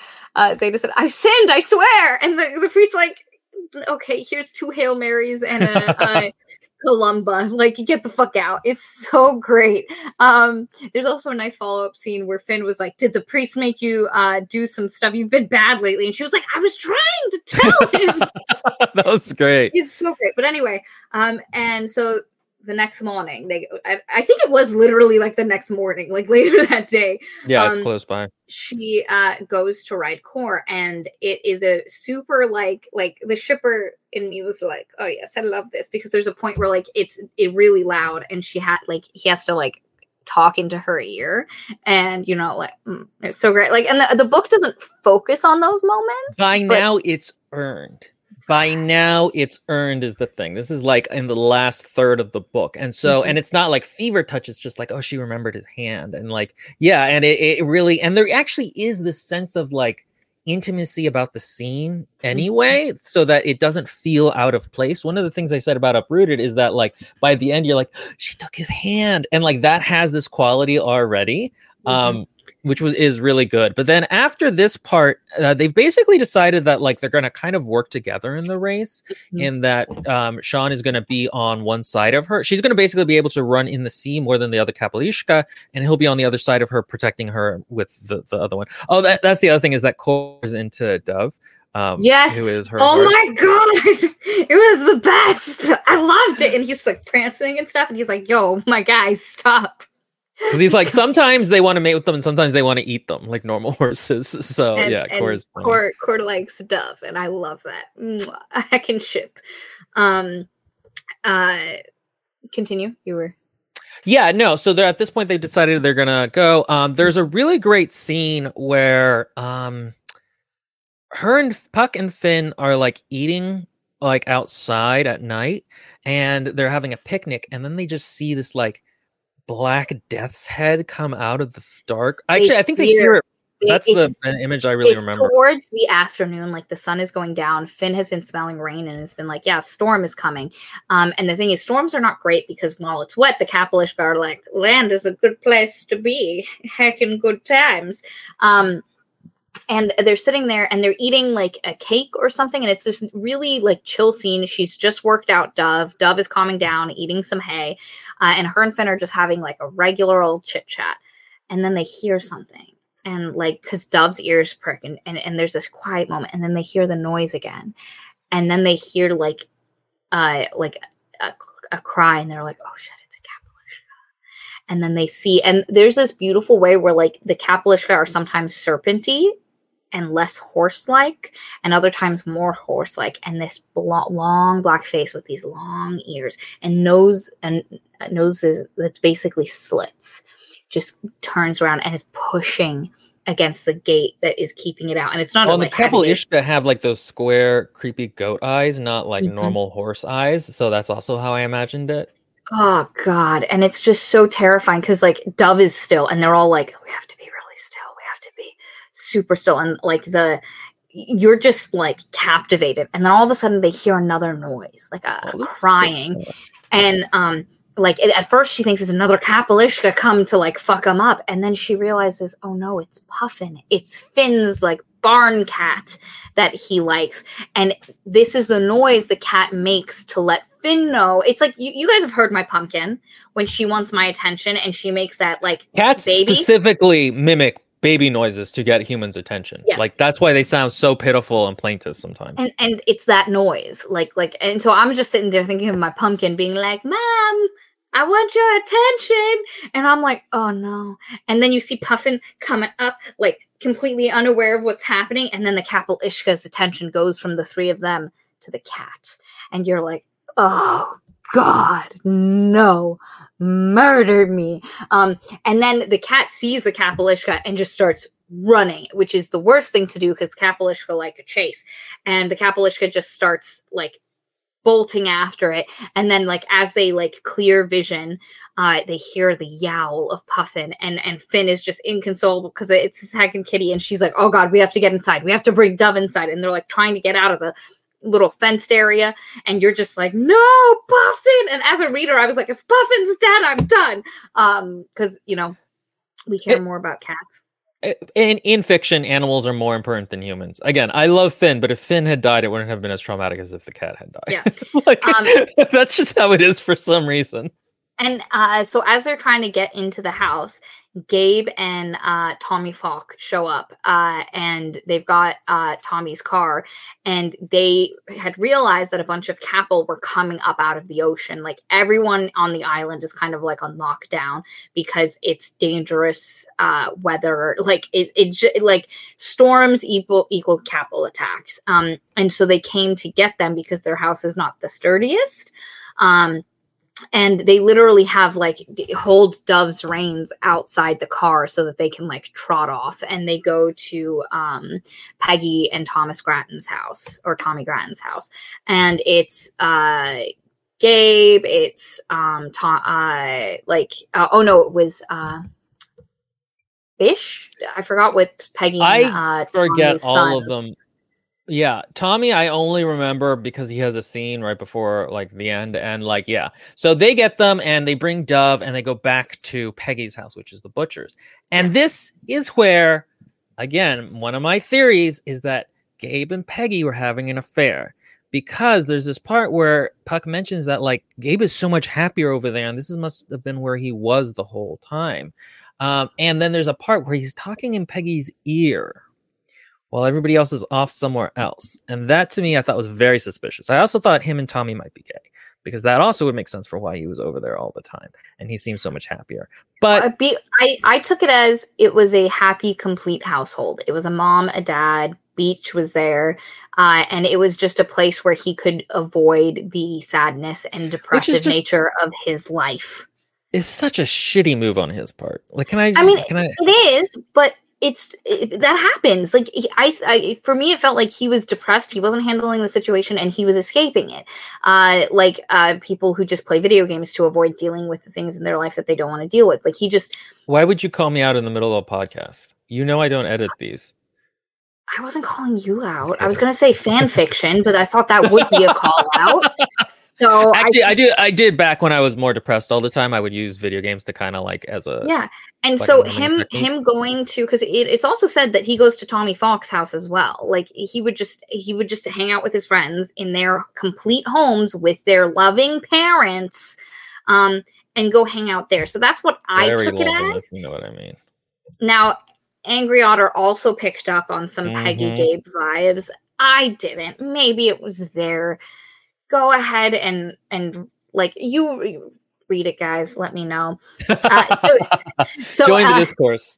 Join the discourse. Angry Otter said, I saw the family aspect, but I also am with Will on the Peg affair thing. And then Pearl says it could have been Gabe was not happy with becoming a surrogate parent of his household, which is what I took for it. And then I didn't get any scandal vibes. He was just happier there. Think about we're split. Again, literature is sometimes doing things underneath the surface that you have to bear in mind. It is? Oh my God, William! Who knew? I know. Hey, I'm smart. What can I say? This whole hold on, because someone said. Oh, okay. So Celia said on the Discord, typing this here for the discussion about Gabe later on, leaving your family behind is such a difficult thing and so nuanced as well. And I do think that Stiefvater set it up right. I do feel like Gabe has issues leaving, but more in a way that he has already closed off his heart to that part of him as self-preservation. I come from a small town as well and left to live abroad for 3 years. I returned to my small town to take care of my sister, and I hate being here. I love my family, but there's just less of me to love them. I can't be myself here the same way Gabe can't heal. He can't be fully committed to be there for his family, so I finally really get his character motivation. This is actually also the scene where Puck and Gabe finally have a talk about like why he's leaving, and it does make it's interesting because I kind of thought this was going to happen, and then the author actually does it, which is nice, which is that like Gabe starts from a position of like what a bastard, and then you understand him, and Puck understands him more as like, okay, he's making a decision that's kind of shitty at times, but he is not necessarily a shitty person for doing it. And like, again, him needing to leave, I feel like is a little too ambiguous. I think, again, there might be other reasons that we could consider that why he would leave, but the priest said Gabe had his reasons. That's what I'm saying. It was consensually, if he was confessing actual sin to the priest, adultery is a sin. Seems like a breadcrumb to me. But the priest didn't say he confessed sins. He just said he had his reasons. Well, he can't say he's a priest. You never watched a soap opera where somebody has cheated and had a kid out of wedlock and they tell the priest and then the priest can't tell someone. As Jesse says, also selfishness is a sin, especially amongst the Catholics. So it's the jury is split. We don't have an actual decision. I'm not going to spend more time arguing over whether or not Gabe had an affair with Peggy Grattan. Okay, we're just fine. We're just gonna move. He might have. I don't think so. Some people. It's like one of the great literary mysteries. Like, how do you pronounce Anna Karenina? Yes. Anyway. What are we? Oh, yes. We should probably finish up. Yes. So, Sean, she invites Sean to dinner at her house, and it's super fucking cute. He shows up with bread, and she's like, "Oh my god!" When she opens the door, she's like, "Oh god, it looks like he's courting," but she's like, I guess so. Like, it's fine. And it's just so cute because you get to see Sean. It's great. Mwah, I love it. Gabe, after this point, starts coming into their life more. Like, Gabe comes over with Tommy Falk and brings a chicken. They have dinner. Sean shows up. It's super cute. Which sets up the next scene where Sean had told her, you need to bring Dove down to the beach tomorrow because it'll be your last day you can practice on the beach, and you need Dove needs to get a bit used to having the other Capples around. She tried once before to go down onto the beach earlier in the book, but the guys were dicks, and their Capples were trying to get at Dove, and so they fucked off, and she hasn't been back down on the beach with Dove since. And he tells her, we should do that tomorrow so you can get that practice, because the next day, which is the day before the race, the beach is closed. Nobody's allowed to go out. And she's like, okay, I can do that. And then the next morning, she's getting ready to go down. And he was like, no, bring Dove back. You absolutely cannot bring her out. The sand is really it's stormy. The sand is really chaotic. It's a bad day. You will fuck shit up. And then she goes, okay, I'll put Dove behind Dory Maud's stall, but is Tommy Falk down there? I can see Tommy not knowing and deciding to go down. And he was like, I'll go find him. And she's like, no, I'll go with you. So they go down together and they find Tommy Falk. And it is just such an affecting scene because you just had the night before him throwing a chicken around the living room with Gabe. And it's the way they stumble upon his death is so the way she wrote it is so atmospheric and sad and beautiful, where his Capel is just standing there and there's 4 dead bodies in a row, and Sean comes up and sees Puck just crouched next to one of the bodies, not looking at it, but kind of looking at the sand in between her, and it's Tommy. And the next day, which is the day before the race, ends up being Tommy's funeral. And it is so affecting because Tommy's family, the Falks, keep to the old religion, the old ways. So it's not a bury you in the ground funeral, it's a funeral pyre. And the horse is Sean brings him back to the sea, right? And he's released. And that, it was really cool. And then there's a part where Tommy's father talks to Puck about I understand you're doing this, but it's not right. This is a religious thing. This isn't just about money. This is about us and the horses and the sea. And again, it was such a great world building detail, and it also brings such weight to the races that this isn't just a random thing for them. There is meaning in these races for these people who live on this very windswept, rocky, one assumes hard life. Yep. And it's beautiful because he makes the point, like, if you just race with a normal horse and you win, it makes all of this, like my son dying, instead of it being for this big religious, like, mythical thing, he just died because of a race that happens to be have some carnivorous horses. And it's sad, and she knows that his dad's not trying to be like a dick or anything, but like, it's just such a great scene. Afterwards, Sean is trying to look for her because he comes to the funeral and he has stuff that he has to do. This guy's so busy, and he's like, I should leave, but he's like, I can't come here knowing that Puck was here and not see her. And it's not like he's like, I must see her. He's just like, I gotta go find her. And it's just sweet. And he's asking around for her. And then eventually he's like, okay, if I was Puck, where would I be? And he goes up to the like this like top of a sand dune, like cliff thingy, and she's sitting there, and they end up like just sitting and talking about everything, the race, the things that have happened. You know, he had told her the day before, or like a couple days ago, that she had an actual chance because the rest of the Capels are going to try and get back into the ocean or fight with each other. And if Dove just goes straight, she has a legitimate chance to win. And while she was kind of disbelieving at first and then happy, she also knows that if she wins, that means Sean can't buy core. And so it's this bittersweet moment where they both need this money for important high stake things for them personally, but they both can't win. And then the day of the beach, he said, I don't know what to wish for, because the mare goddess gave him that wish. And she said, wish for happiness. And he's like, that's kind of ephemeral on this island. And she's like, wish for it. We both win and we rule as king and queen of the Scorpio races. And you get core and go live in your house. And I have Dove and keep my house. And like, we get to see each other. And they kiss. And it's so beautiful and sweet. And it's such a touching moment. And he wishes just for the things he needs. And it's such a simple baby of a wish. You know, it's so cute. It's so cute. And it's such a gorgeous scene for the two of them. And then the next day is race day, and it's super stressful. People are everywhere. I forgot to mention, there's this guy named George Hawley, who's an American. I love him. I like his character. He has a weird side plot where him and Annie Maud like had sex, and he kind of wants to marry her, and the Maud sisters are like, be nice to him, Puck.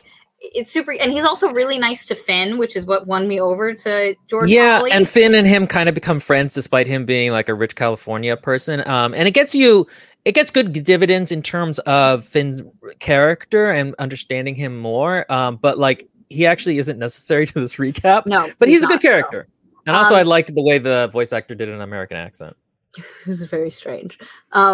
But anyway, so the day of the race comes, she's going down with Dove. People are like pressing up against her, and like Dove's getting really spooked, and she's like, I cannot have people like getting Dove so overworked that she doesn't run correctly. And so Sean comes out and is like helping her get people to back off. And she's like, can you take Dove down for me? Because he tells her where to go get her colors, which is on the beach. And before she leaves, oh God, it's so fucking cute. I'm such shipper trash. He goes, wait a second. And he takes her hand and he puts this little like tie of red string on it. And he kisses her wrist. I'm gonna keep the camera on Maria because her reaction is my reaction, but more effusive. Oh my God, it's so good. And then she was like, what's that? And he was like, for luck. And then he goes to like go away, and then she says, Sean, in this crowd of people, like there are people all over, like just, and like there was reporters who were also like taking pictures and being annoying and freaking her out. And so he goes to like leave, and she goes, Sean, and she like grabs his face and kisses him. And there's like whoops and hollering in the crowd, and I'm like, fuck yeah, this me. I'm like, yeah, I bet on that. And it's just so cute. And she's like, for luck as well. And then they like separate, and like he gets Dove, like, because people just give him like wide space. Nobody's fucking crowding him when he has Dove. And it's so cute. And I had it. Angry Otter. Ahoy, shippers. Holly is the extrovert that adopts the introvert 100%. Such shipping feels. It's so ship. Oh God, I fucking loved this. Anyway, She goes to get her colors, and they're on the beach with this little stall with a bunch of different colors. And they're like, there's none left for you, even though they have a giant stack. And she's like, really, guys? You're not going to give me colors? And they just start talking to each other about the weather and like garbage things, and they just ignore her. And then she starts walking away, like kind of pissed. And Gabe comes and is like, they won't give you colors. And he was like, that's fucked up. Because earlier that day, like that morning, Gabe was like, don't do this. Please don't race. And she was like, I have to do this. And then she says to him, don't leave. And he's like, I have to. And she's like, well, there you go, buddy. And it's this great moment because somebody said earlier, one of the best things in this book is her coming to terms with the fact that Gabe has to do what is best for his own life, and that his ability to lead a life that makes him happy might mean that it separates them, and her coming to terms with that. And so like they both look at each other and are like, we both don't want the other to do this thing that we both feel we have to do. And it's a great moment at the start. But anyway, he's and he was like, how dare they not give you colors? I'll go talk to them. And they won't. So she's getting ready before the race, and Peggy Bratton comes, and she's got her like Scorpio race bird costume, like when she was the bird lady cape, and she's taken the headpiece off and she gives it to Dove? Puck to put on Dove to use as her colors, because she didn't have colors otherwise. And it's this really nice moment because throughout the scene, like the book started with Peggy Grattan being like, nah, don't race, this is dumb, to Peggy Grattan being like, do it, show them what you're made of, and don't let anyone help you with your horse or you're like setting up everything the day of the race. And there's a moment where she thinks about it earlier when she asks Sean to take Dove down, and she's like, Sean doesn't count. And it's just so cute. Anyway, and then the race happens, and the race as a scene, I'm not going to go into too much detail because it is fantastic. You should just read it. Nerve-wracking. It is fantastic and nerve-wracking. And it's man, there was so much tension building towards it. And the thing is, the whole book has been building toward it and ratcheting up the tension and showing just how dangerous the Kappa Ishka are, and the weight of what's gonna happen afterwards in terms of what it means for the characters. And so what happens essentially is that she wins, and there Sean, was this, they managed to stick to their plan besides, even though they couldn't talk to each other. But Mutt Malvern at the start of the race, before it starts, basically tells Sean, I know what you care about. And he realizes Mutt's going to go after Puck. So not only like he has to race, he has to like win, but he also has to keep Puck alive. And during the race, there's this point where Puck and Sean are finally next to each other after like a bunch of like shit happening. Literally a guy's capel just goes into the ocean and then bites a chunk of his cheek off. Like it's gruesome. But anyway, they're finally next to each other, and Mutt Malvern, who's in third place, drops back to start fucking with them, and to try get at Puck, but Sean uses Core to separate them and basically tells her, fucking go. She ends up winning. It's fantastic. But Mutt has decided he was never in this to win. He's just going to fuck up Sean. He literally, like, cuts his Kapalishka to make her really angry to attack Core and Sean. And then you get left with that as a scene. Puck wins, and people are like, woohoo, Puck, oh my God, what a great thing, blah, blah, blah. And she's like, where the fuck is all the other racers come? And she doesn't see Core and Sean. And she's like, where the fuck are they? And what had happened is the last that we'd heard of Sean is that he had fallen off of Core. And he's like, this is exactly what happened to my father. If I roll, maybe I can not get ground into a paste by all the horses going by. Mm-hmm. And then, so she sees him, and he runs back down the beach. Yeah, and she sees him, and Core's standing over him. And the thing is, Core had stopped and saved him.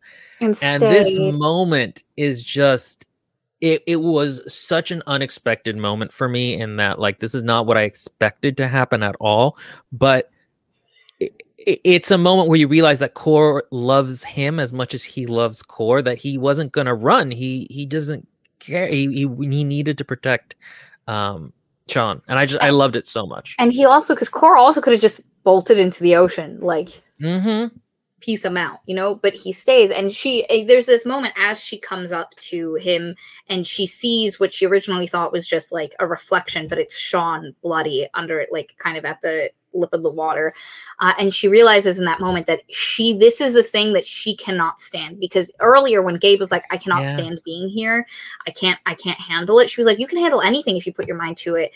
And then she sees Sean and she thinks he's dead. And she realizes in that moment, she cannot handle if he is dead. That is the thing, that is her line in the sand.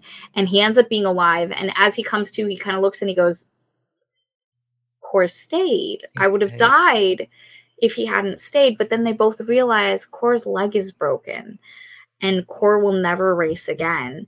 And it's the book finishes really quickly, but I want to comment on something that I think is very, very, very significant, which is Pearl says, I felt Scarter was a little underutilized in that scene. Scarter was not adequately, like, she was built up to so much. Yes, the white piebald that Mutt raced on. And it was built up so much, and it felt like such a quick, and like, I was expecting a terrifying moment with her by the end. And it wasn't. It was like, Mutt kind of like almost slits her throat. And then she like panics into them. It wasn't her being like this vicious thing that I wanted to see her rip something apart. Yeah, exactly. And so I do agree. It felt like such a weird, like underutilization. Like a Chekhov's gun that didn't quite go off. Exactly. But after she does drag Mutt into the ocean with her. So Mutt's dead. Sucks to suck, Mutt. And so what happens after this is that she has her money. Puck has her money. They're but walking she doesn't, back from winning. They're walking back with Finn, and like she's like, Finn's like, why don't we just buy Kor for him? We have the money. And she's like, we don't. We only have enough money really to keep our house. And he's like, what about all this money? And he gives her a bunch of money, and she's like, where did you get this? And he's like, the odds on you are 1-45. And you realize that he had like betted their last of their money. Yeah, like the little bit in the jar, and they have enough money now. And it's such a great like. Finn came through. Like it's like that is a Chekhov's gun that went off. And it's a nice callback because earlier she had asked him about selling the Morris, which was the car that he loved and he worked on. And he ends up selling it so they can buy better food for Dove. And again, it's a moment where he suddenly, he's eating like November cakes, which are these like sticky honey cakes. And she's like, where did you get the money for that? And he pulls out a wad of cash and he's like, I sold the Morris. And so it's this nice Chekhov's gun that goes off. And he's so proud because like, and once he puts the money back in his pocket, he starts walking ahead of her, and she's like, and now his walk had a strut to it. He was like, because he was like, Dory Maud said you were a good bet. And it's just so fucking it's a great moment. cute. I love it so much. Anyway, the next day. Yeah, we get to the last moment. Well, not the last moment. She then goes up to the rich guy, I'm already blanking on his name, and is like, I want these 3 things. And there's a sense of growth where like she interrupts him and asks for tea in the way that he had interrupted her earlier in the book. And you really get a sense for her growth as like she has come into her own now. And like she has been able to use all these things that were before she might not have had quite like the steeliness for it. But she gets Kor for Sean. And then the last scene is Sean leading Kor into the ocean spray because he's like, they could fix his leg in California, but he's never really going to run again. And so he's like, go. He makes the comment that Kor loved to race and loves the ocean. And as long as Sean could give Kor one of those things, their relationship worked. But now he can't. And he can't go with him into the ocean. And in the ocean, he'll actually be able to be kind of more mobile again because his leg will be like less of a problem. The weight will be taken off. And George Hawley calls him an idiot for buying Kor to just release him into the ocean. And it's a nice callback to him releasing Tommy Fox, water horse, into the ocean earlier, who just went. And you're just so sad because everything that Sean wanted depended on Kor. And now he is making the choice that he thinks is the best for Kor. And like, there's a part where he finally like takes the lead off of Kor, and he calls, there's a nice callback to the moment where he said, I lead Kor down the beach, with just a lead, similarly to how I took him out of it. And he turns because he can't actually, like, he says into Kor's ear, find happiness, because he talks into Kor's ear and tells him what he needs to hear all the time. And he turns because he can't watch Kor go in. And he starts walking and he sees like Puck acting like she's got something in her eye. And then he hears Kor crying and keening for him, and he turns around and Kor's looking back. Oh God, I'm gonna fucking cry. He sees Kor. Chills. He sees Kor looking back at him and calling, like, "Come with me. What are you doing?" And he's like, I can't go with him, even though he wants me to. And then Kor turns around and starts walking back, taking labored step after labored step. And there's a point where he says, like, the November sea was a jewel behind him, calling both of us, that he came back to me. And I was just, because you have to understand, I'm going to make an argument that this isn't the way the book should end. Yeah, me too. But it's God, it's what I wanted. It's what the little shitty fanfic trash. And I'm not actually fan, but like, it's what I want. I want him to stay with Kor, and I want Kor and Dove to have babies, and I want them to live like and have a cute little life, and Kor to be happy. Like, oh my God. So yeah, and that's how the book ends. Though I will make the argument, the audiobook needed to not start the music damn quickly. Three problems with this. First, in the audiobook, this dumbass music starts like towards the end, and like you're like, wait, you're first of all, your attention is now not on the words up until this point. The music doesn't quite match. It's like a little too cheerful, and so like I actually can't quite visualize the scene correctly.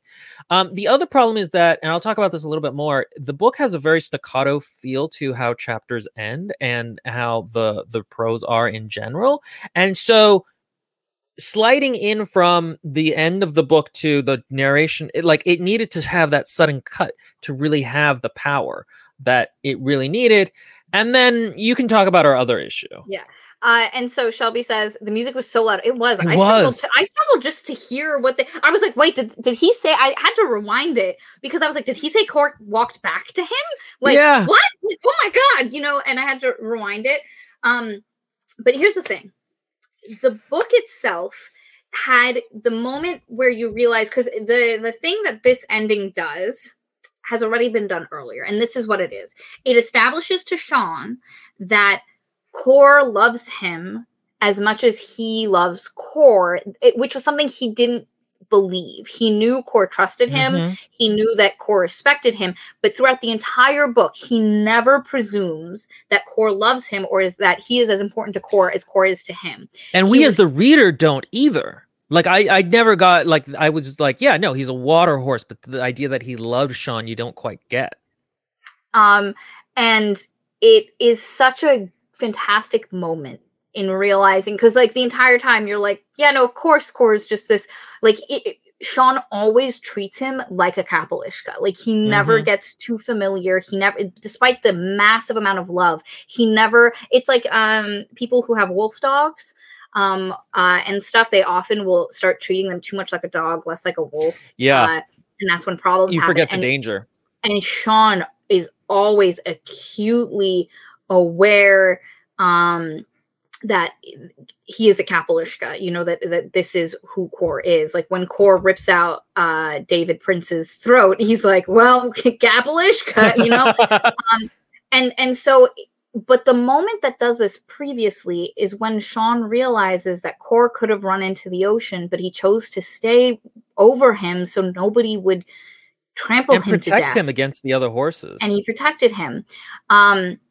And so you have it happening kind of twice, where I think for the actual book, because the whole idea is that the Kapalishka are this personification of the ocean. They are the sea, yeah. And they belong to the sea. They're wild and beautiful of the sea. And it's kind of like in Free Willy, where like for Willy's benefit, he's got to go back into the sea. Mm-hmm. And so again, I love the ending for my ship of heart, where in my head, the book actually ends with Kor going into the ocean, but then I went and I found a fan fiction where Kor doesn't go into the ocean, and then everything I want the book to look like, which you would now assume is how it would actually play out, is what happens. And so that's kind of what I wanted. It's the thing where like this is what I wanted, but sometimes books need to give you what you need and not what you want. And like that's kind of the thing, is that like the other moment was so powerful and so much more unexpected than this decision of like, was he going to go into the ocean or not? The thing is, I went in and Pearl said this as well. I actually thought Cor was going to walk into the sea at the end, and that the book and that would be the end of the book. Didn't expect Cor to return to land, and I didn't either. It was actually very surprising. I went into the ending being like, this is how it's going to go. And so also Celia makes a good I will make the same argument here as in the Discord. If Cor had left, it would have drawn a great parallel with Gabe. Cor needed to go because he does not belong on the island. The island. Yeah, that's true. Thematically, it would have been really interesting. So, and then Angry Otter says, instead of a parallel, it's a contrast, which is good too. And then earlier, Angry Otter had said, at the race, Cor stays, but at the end, Sean is showing Cor that he would let him go and that he's not property. And so I guess him choosing to stay. That was like really the only part that gave me like horse story vibes, really. Like the rest of the book is actually not very horse story, but like this is sort of a classic horse, like, you know, the horse is wild, but will it stay, will it not, kind of a thing. So I liked the ending, but like it could have been a better ending. You know what I mean? Like Maria said, I would have loved for the ending to be more bittersweet and then to go read the fanfic of where he stayed. That's like a 7,000 word or 70,000 word slow burn about just slice of life stuff. Pearl says, I wonder if the author just flipped a coin at the end for 50-50 Cor goes and Cor stays. And it kind of has that vibe where like you're not really sure about how it was gonna play out. I loved it. There are things like I think Gabe could have been developed a bit more. I think Mutt Malvern could have been way more humanized while also being a shit person. The will they, won't they, Annie George Holly, I think was a missed opportunity. Jesse says, I would have loved a Hidalgo ending where the injured horse looks back, then runs to freedom. That's what I thought it was. That's what I thought we were going to. Or like he nibbles Sean's ear or something to show that he loves him, but he needs to go. Like, yeah, that's kind of the correct ending. Or like if he would have turned back, went up to Sean, put his like head on his shoulder, and then been like, okay, goodbye, and then went into the ocean, which I would have sobbed like a fucking baby, you know, like, but So there are things that the ending, I do feel came, now part of this, like Will said, is the chapters in this are very staccato. Some chapters are very short and lead into another very short chapter that have like a kind of. So I wanted to talk about this and never got the time because it's about A Song of Ice and Fire, Take a Shot, is that I've always made the point that in those books, the chapters are short stories, essentially, with like a specific arc, and that you need that in a book where you're going to be away from a character for like 10 chapters before you get back to them, or which is like 10 hours of reading time or whatever. So they need to be self-contained in that way and kind of siloed a little bit. Whereas in this book ends, often the chapters will be very staccato. They'll just end and you'll immediately cut to Puck or Sean, whichever one you weren't at. And like, that's actually really effective for moving the plot quickly without feeling like you're missing scenes or hurrying through the book. And again, that ending should be a staccato stop. And instead it's like music, which was not great. And there's not a lot of falling action at all. Yeah, which I was okay with not having the falling action. Given the way this book has been written, I was expecting it not to have falling action. I liked the ending. I sobbed like a baby going to work. And I specifically tried not to cry because everybody was like, yo, that ending's going to get you. So I specifically listened to the book in 20 minutes. Like once I knew I was in the last hour, I listened to it 20 minutes at a time, walked away from it, come back, walked away from it. In the hopes that it would break the tension and the build up.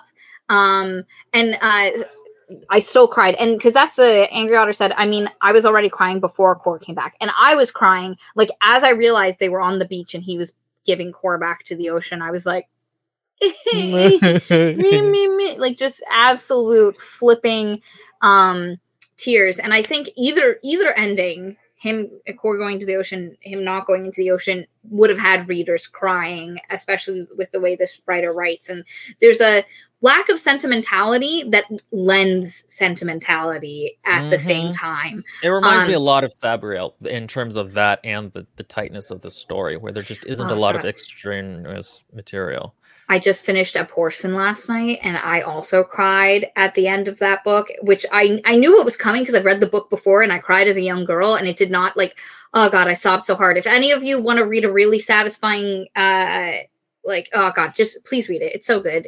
We need some A Portion love, guys. Anyway. Really quickly, Jessie Lost Your Pen had written something longer on the Discord she wanted us to read. So if you want to do the reading, because you read better than I do. All my thoughts summarized about the Scorpio races is this. The story wasn't told to be a literary classic or a revolutionary manifesto. There was a story a writer was in love with and she wanted others to enjoy.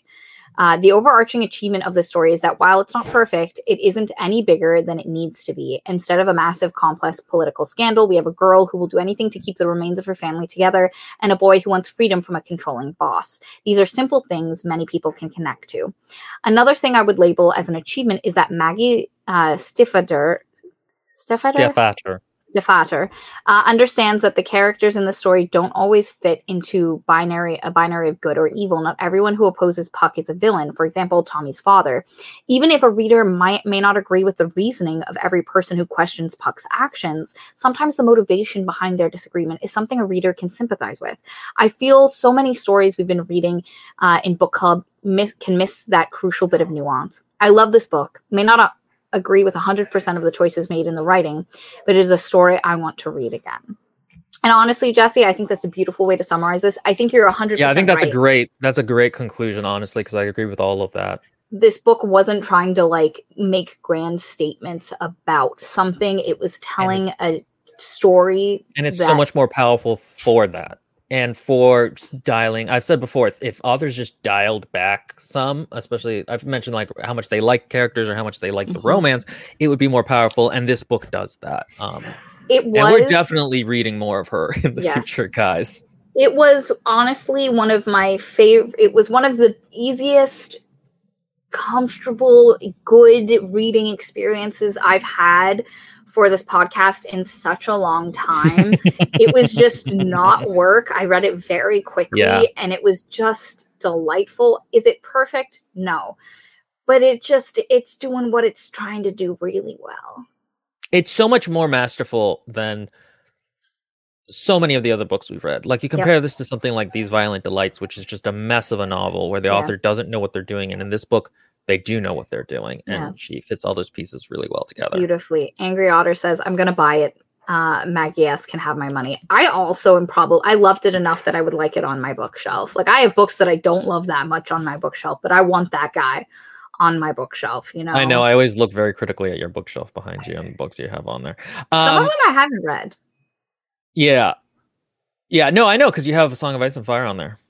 Yep. Guys, listening later to this in the comments, let us know. Have you read any of Maggie Stiefvater's books? And are we pronouncing it even close to correct? One of Katie's friends that I met over the weekend could actually pronounce it correctly, and so I tried to remember how to do it, and I didn't. I don't think. Which other books of hers would you suggest we read next? I was looking at Shiver, which somebody said was like Monster Boyfriend adjacent. Which could be good. And, me and Maria are both monster boyfriend trash. But yeah, let us know. Yeah.